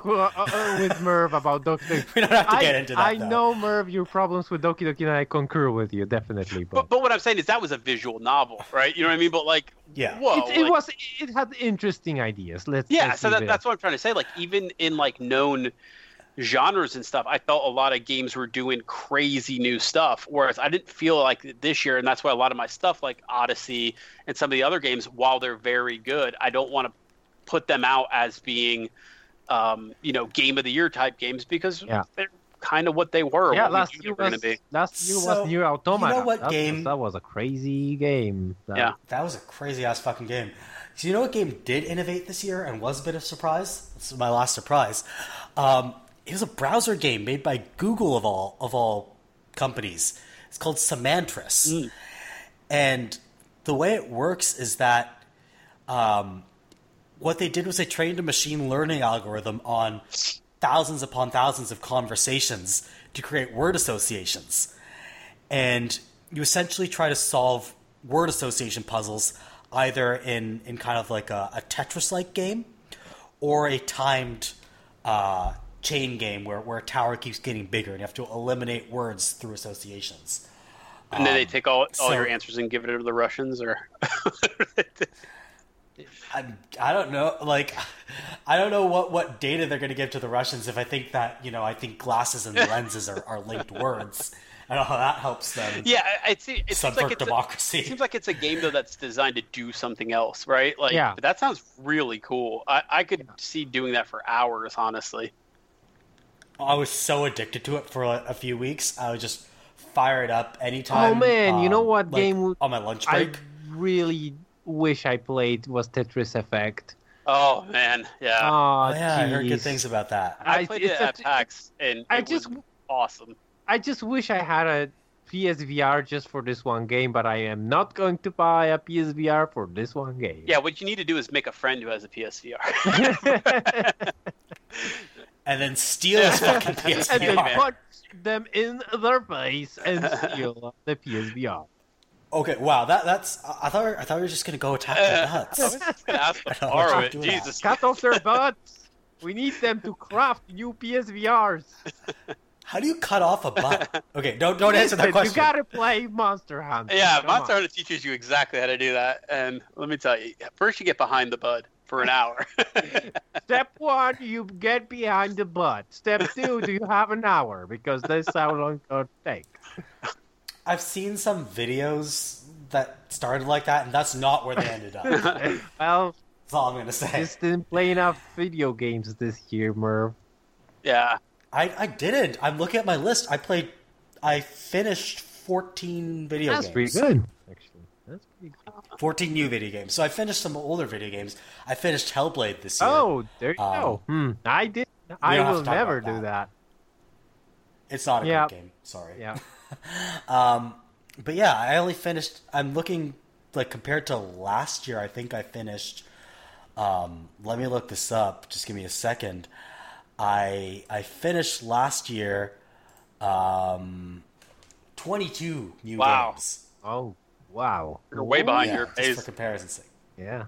So, I mean, you're getting old, man. Did you play a lot of indie games by choice, or you didn't have time for AAA, or I just did not have time for AAA. Okay, let me put it this way. I started the new Digimon RPG back in January when it came out.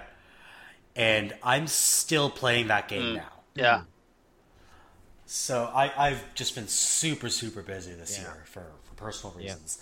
Yeah. So, the only AAA game that I finished this year there are two that I finished this year. One was Mario Tennis Aces. I guess you'd call that a AAA game. Yeah.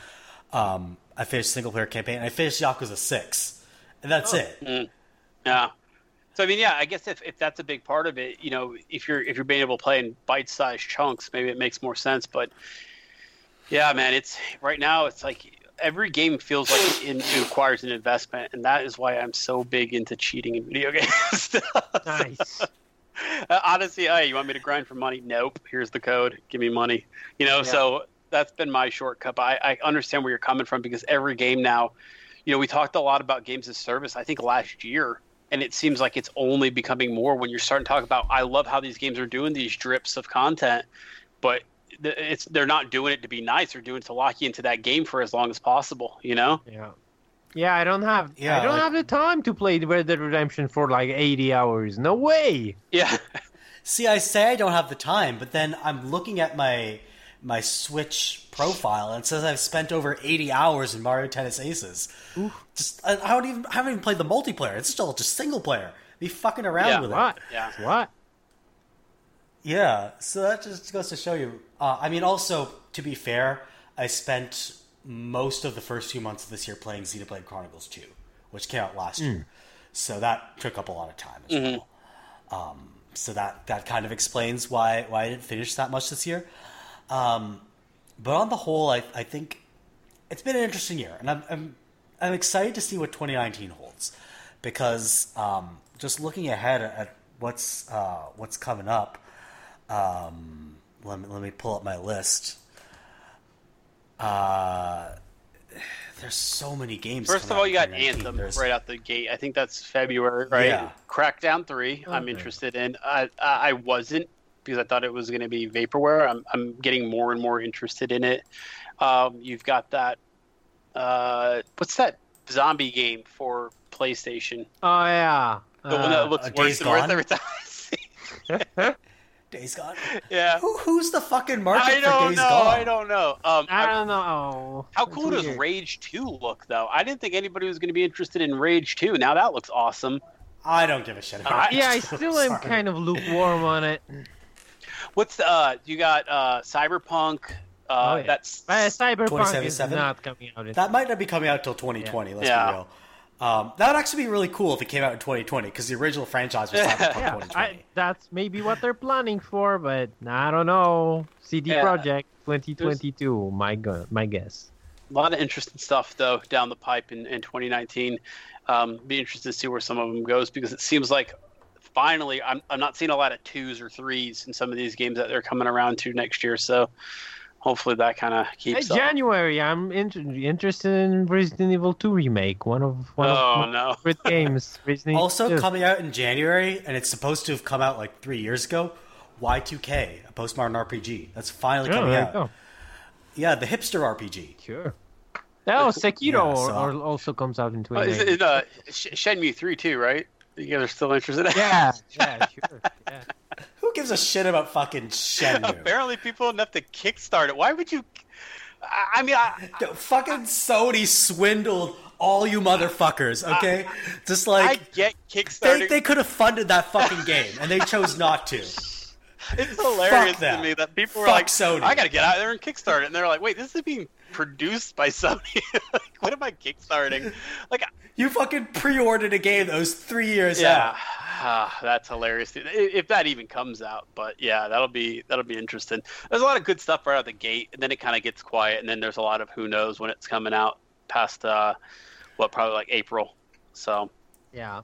Yeah, so I'm just looking at my huge list right now, and just to give some highlights, Biomutant coming out next year. Basically the Redwall RPG.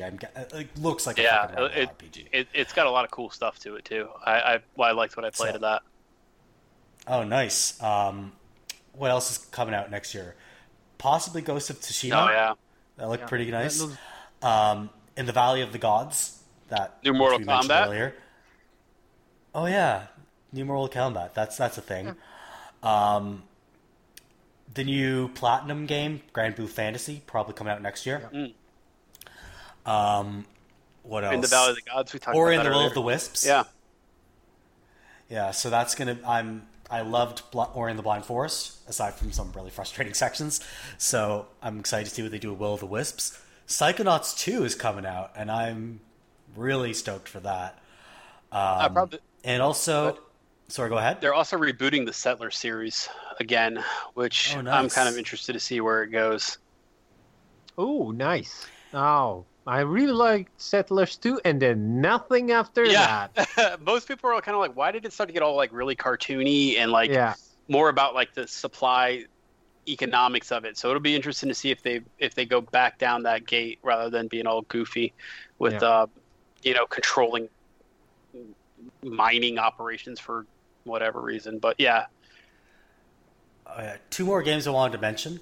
They're coming out next year. One is Judgment, which is made by the Yakuza team, but now you're playing as a detective, and now you can jump. It's got traversal. Wow. So innovative. Yeah. So it looks really good. It looks like a nice mix of LA Noire and Yakuza. Yeah, sure. And I've always maintained that LA Noire was a fundamentally good game marred by some poor design and story decisions. I'm interested to see what they do with this. And also the most anticipated title of 2019, Untitled Goose Game. Yeah, that does look pretty good. Yeah, I'm surprised you didn't go with Psychonauts 2. I thought that would be a Merv game, but I don't know. I mentioned you did? it. Okay, good. But you did say it can't compare to fucking Untitled Goose Game. Yeah. Okay, Psychonauts 2 is like you can't see me, but imagine I'm putting my hand just above my head, and imagine I'm standing up now and I'm on my tippy toes and putting my hand way up there. That's my anticipation for Untitled fucking Goose Game. I pre-ordered Untitled Goose Game in my mind. You can pre-order that shit? No, you can't.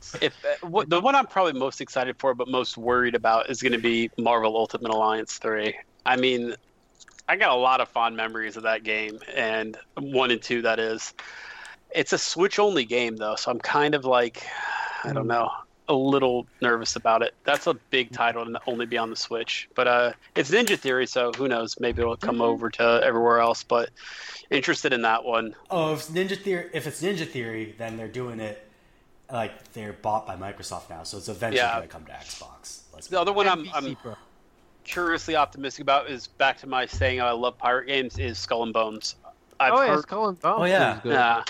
Yeah, I want to see where that one ends up, because if it ends up being a ship MOBA, I'm out. If it ends up being something a little bit more, I'm probably still in. I'm really hoping it has some kind of campaign or solo or co-op or something, because I'm not gonna. I just want like a good pirate RPG, because the Risen series is fucking garbage. It's so easy to do. God, why has nobody done this? I don't know.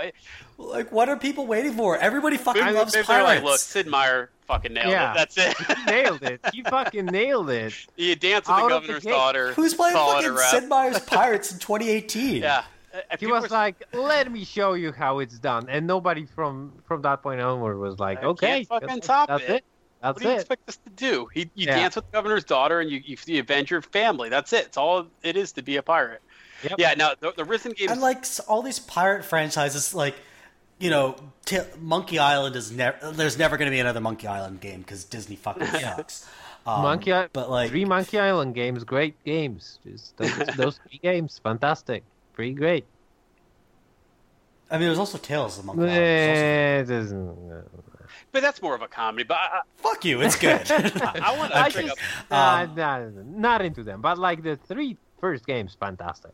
I want an RPG though. I want to control who's on my ship. I want to, drink higher quality grog to fight better. Gives me a buff. I want all that stuff. You know what I want, and it's never going to happen, but I still want it. Dragon Age 4 set off the coast of Ravena and Tiva, and you're playing as a fucking pirate. Yeah, Isabel. You can be one of her crew. Yeah, from there. Yeah, cool. I would fucking pay $120 for that shit. Yeah. Okay, so like. Maybe put it out there, if the current BioWare makes, because I don't trust them. I don't trust them. I'm sending an email right now to the I don't doctors. trust current BioWare either, but like... Dear doctors, Merv will pay $120. Yeah, come back, Ray Mizuka and other guy. The doctors are busy with their own stuff right now. Yeah, they're brewing beer. They've got their own... One of them's making beer now. So... the other thing they should make is Jade Empire 2, but it's not. Nah, that ain't gonna happen. All right. So, anything else you guys wanted to mention about video games? Good year. We'll have to do a New Year's one, but I think that was a pretty good year for games. I think. 2019 Yeah. will be great. I can feel it. I can already feel it. Yeah, I might actually have time to play video games next year. That'll be good. Yeah. So, Quit your job. we'll Like see how that full-time. goes. Maybe you get some subscribers, right? Yeah, we Make just the have to podcast blow up. really go into advertising on this podcast. Quit I Yeah, so thank you to Squarespace for sponsoring this podcast. Saying this for years. Casper Mattress, please send me a mattress. God damn it, send me a mattress. I don't have a mattress anymore. I need a mattress. I'll take some MeUndies. I'm not picky. I need a mattress. Whenever I need to send a letter, I go to stamps.com. Oh, there. Yeah. Whenever I need to shave, I shave with the. The only time I go shave. The only time I go to the post anymore is to pick up my delicious blue apron. Oh, there. You get it delivered to a fucking post office box. I'll be there. They Don't should worry. do that. They should have PO boxes. They're like mini ovens. Yeah. So you like pull the food out, and it's like, here's a fucking roast, all prepared for you. That's Butcher Box, I think. Also, like Uh, that one. You might just like forget to pick it up for a week. They just send you meat. They just send you meat over mail. What the fuck? What is that? What's that steak company? What's it called? That sends the meat through the Oh, mail? Omaha Butcher Steaks. Box. Omaha Steaks. Oh That's yeah. it. Yeah. Also, yeah. I get There's those from my both. dad like every Christmas. I know pretty well. Like, hey, old man. Hey, your dad loves here's some steak and steak. good steaks. Yeah. Okay. The point is, we need money. So Yeah. Pay us. come on, hit us up. We can quit our jobs and play video games all the time. Yes. I like my job. Now your job is playing video games, and you Yeah, don't Merv. like it. Don't ruin this for the rest of us. Come on, Merv. Fall in line. Fine. I'll quit my job that I like and play video games all There day you go. long. Fantastic. Thanks. Thank you. All right. So if you folks would like to keep up to date with the podcast, we have a website, avocadogamescast.wordpress.com. We post each episode. We have a link dump. You can fact check all the nonsense we say. You can also subscribe to us on iTunes or Google Play Music. Just search for Avocado Gamescast. And also make sure you check out the community that spawned this podcast, The Avocado, at the-avocado.org. Don't actually type the word hyphen. That would be really stupid. And you're not a moron, are you? Oh, jeez. Really fast. Yeah, I insulted the audience so much. I called them stupid. You're not for... dumb, are you? Yeah, you're not dumb. You're not the kind of person who kickstarted Shenmue 3, are you? Kickstart Shenmue 3, did you? If you did, forget about what I just If said. you did, don't fucking listen to our podcast, Get the fuck dumbass. out of here. God, no, sorry, we love you. Please Hey, listen if to you're our a podcast. sponsor, dude, sponsor. Especially if you work for Blue Exactly. Apron and you You kickstarted love- Shenmue 3, Oh man. we would love to have your support. We love your product also. Jeez Louise, it's the best. Yeah, we're gonna have Oh, yeah, to put a fucking warning love at the that front of this. Blue Like, if you back Shenmue 3, you might want to skip. Nah. Seriously, Okay, though, that's entirely my fault. seriously, though, if you love Shenmue 3, just you live your life. You know, Yeah, chase I'm- this. I'm just gonna imagine that most of those people can't figure out how to click play on a. Jesus Christ! I thought we would get like letters Yeah. before. We are going to get letters now. Yeah, we'll get letters from people who aren't Randy Yeah. Pitchford. They'll Look actually at be mad. fucking letters with anthrax in them. Okay, that's a little much. Yeah. So, All right, let me just conclude with a message to our listeners, just to close out the year. Just ease Um, it in. You just chill out a little bit, Leah.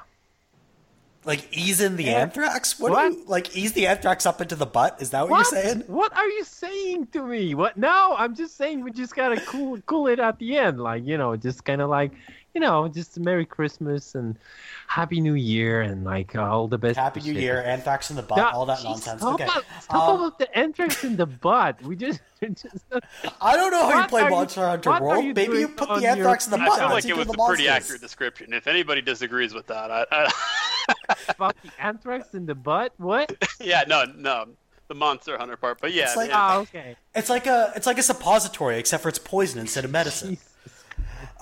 Jesus. You're the one who plays the butt game. I play the butt game Don't turn for this around on purely me. scientific reasons. Yeah, scientific butts. I thought science was bad. Science it's science is good? great when it's about butts. It's butt science. I love it. Okay.